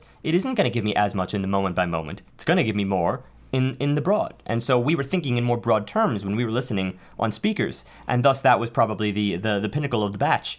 And it did finally work. I kind of was reminded of why I did love this style of music. And, the detail that is here is just not the same kind of detail. It's not the same density, except that bizarre moment in the middle of 7th Sevens. But there was a lot of detail when it comes to his manner of composition between different sections and his introduction of different layered elements. They don't feel spontaneous unless they need to be. They don't feel bizarre unless he's trying to change up your perception of the track's theme. For the most part, I think it works. I do agree, though, with Matt that there's a dead zone. There's a slight dead zone where things just were not really pushing forward, and he kind of brought us back from that. I also tend to agree that the tracks with vocals, although they are not... It's not to say that you can't do it on this album.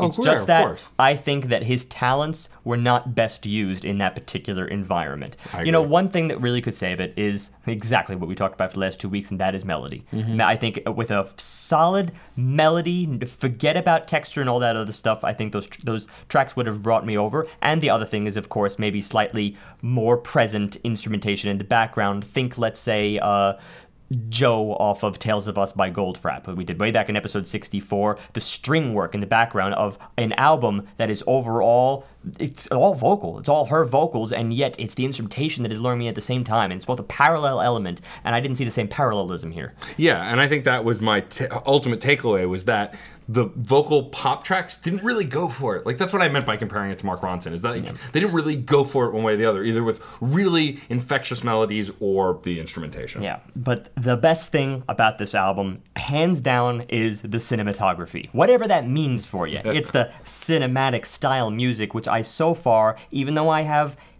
comparisons to other composers, namely Clint Mansell and a few others, I do think this is a kind of independent composition. Like, I don't really have many connections. It's in that department, and it would fit really comfortably in that department. And there are any number of potentially wonderful scripts, movie scripts, that I could see being set to this music or vice versa. It's not there at the moment. I almost feel like the movie would have been exactly the kind of cohesion that this album would have needed.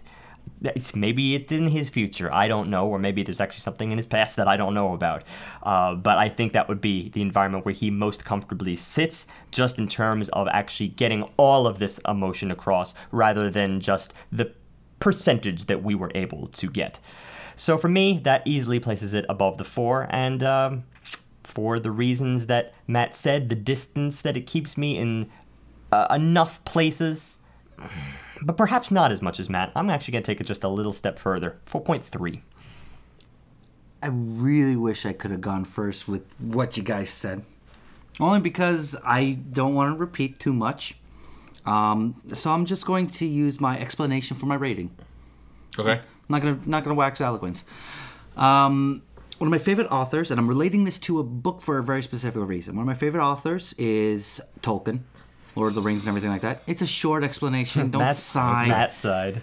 But it's specifically because of his writing style in his work, The Silmarillion.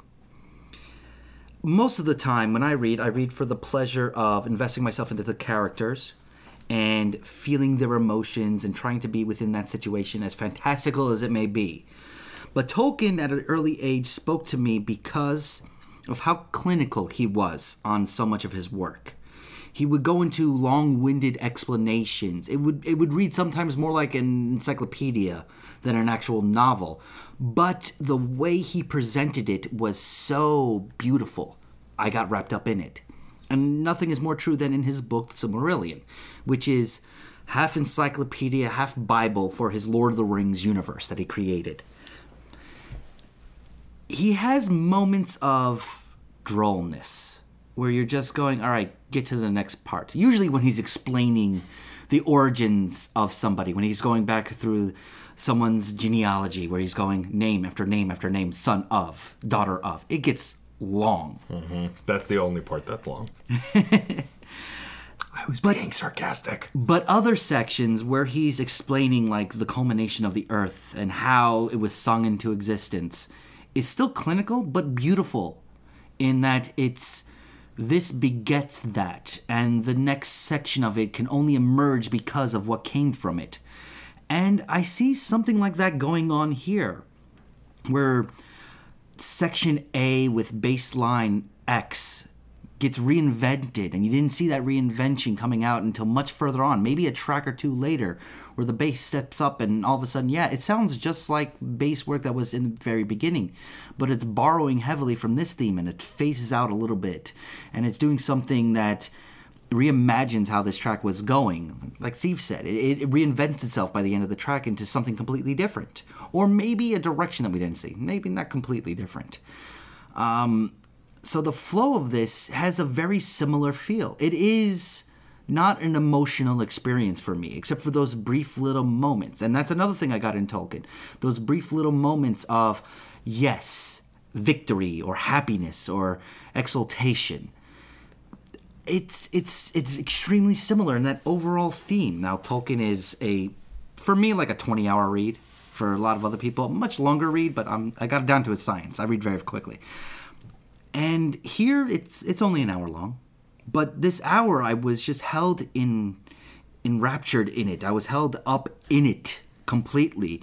That even the two tracks that I really see the downturn for me, which is just No Reason and Surface, I got through it, and I went on to the next part I really enjoyed. As much as 7 and 8 seem to have a dip for you guys, I was still invested in it. I was still into it.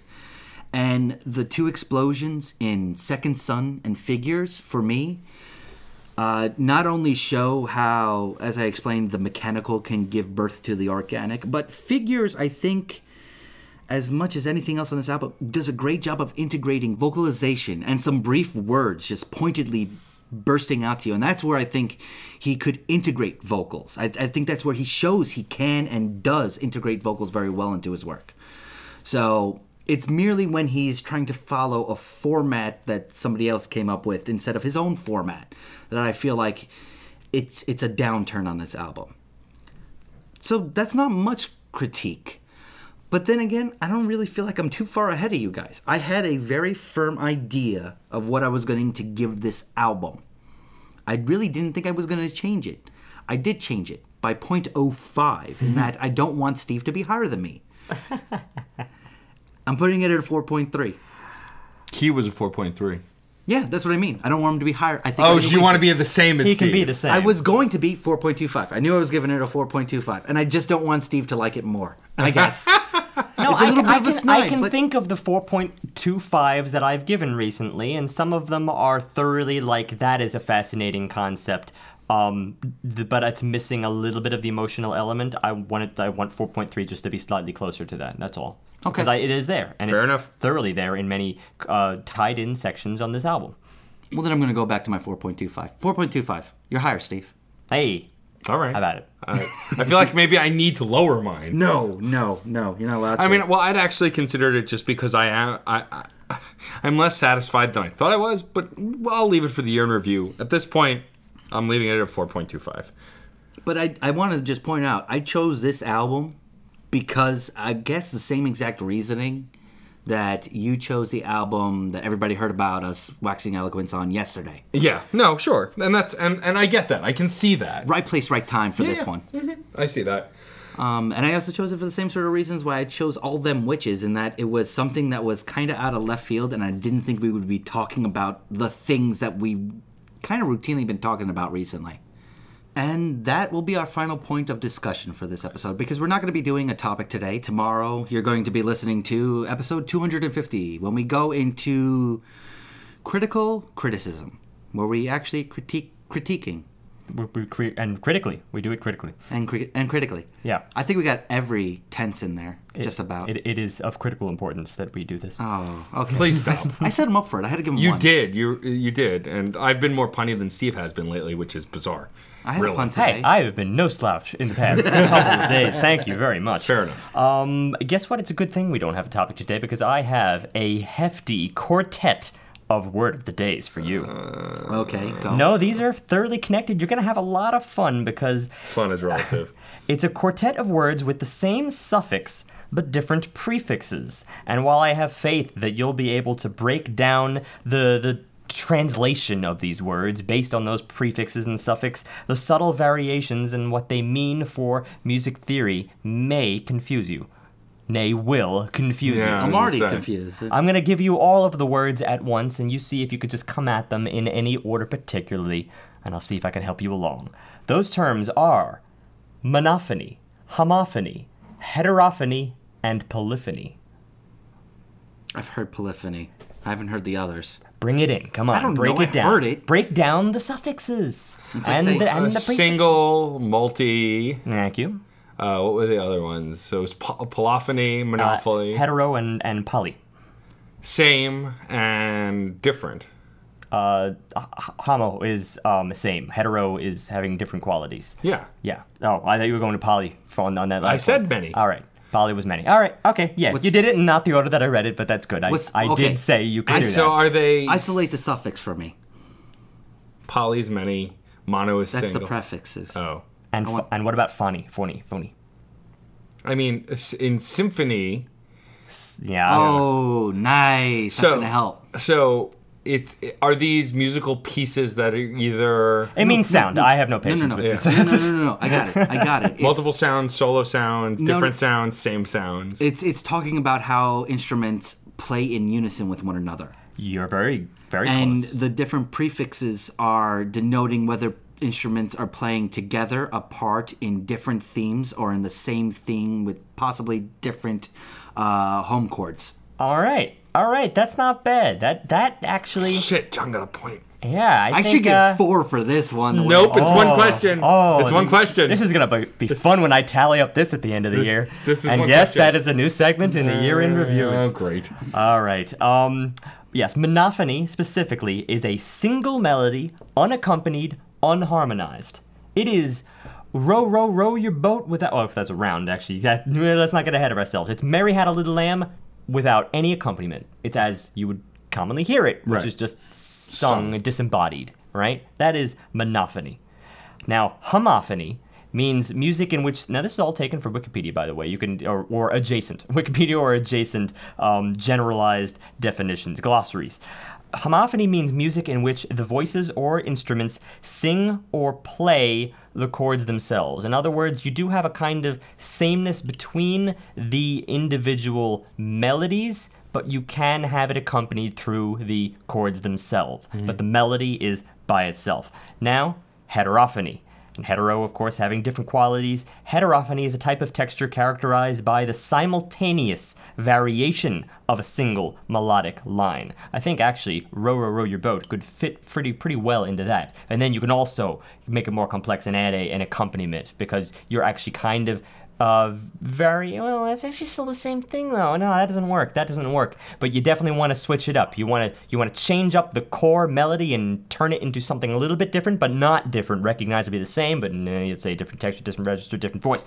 And finally, the crown jewel, the coup de grace, polyphony. Polyphony is something that we actually, as much as it may sound like it's a thoroughly 21st century thing, we do not get a lot on this podcast, because polyphony consists of 2 or more simultaneous lines of independent melody, as opposed to a musical texture with just one voice, like monophony, or a texture with one dominant melodic voice accompanied by chords, which it references right here is called homophony. Polyphony is just multiple things seemingly having nothing to do with each other, but held together by the glue that is counterpoint.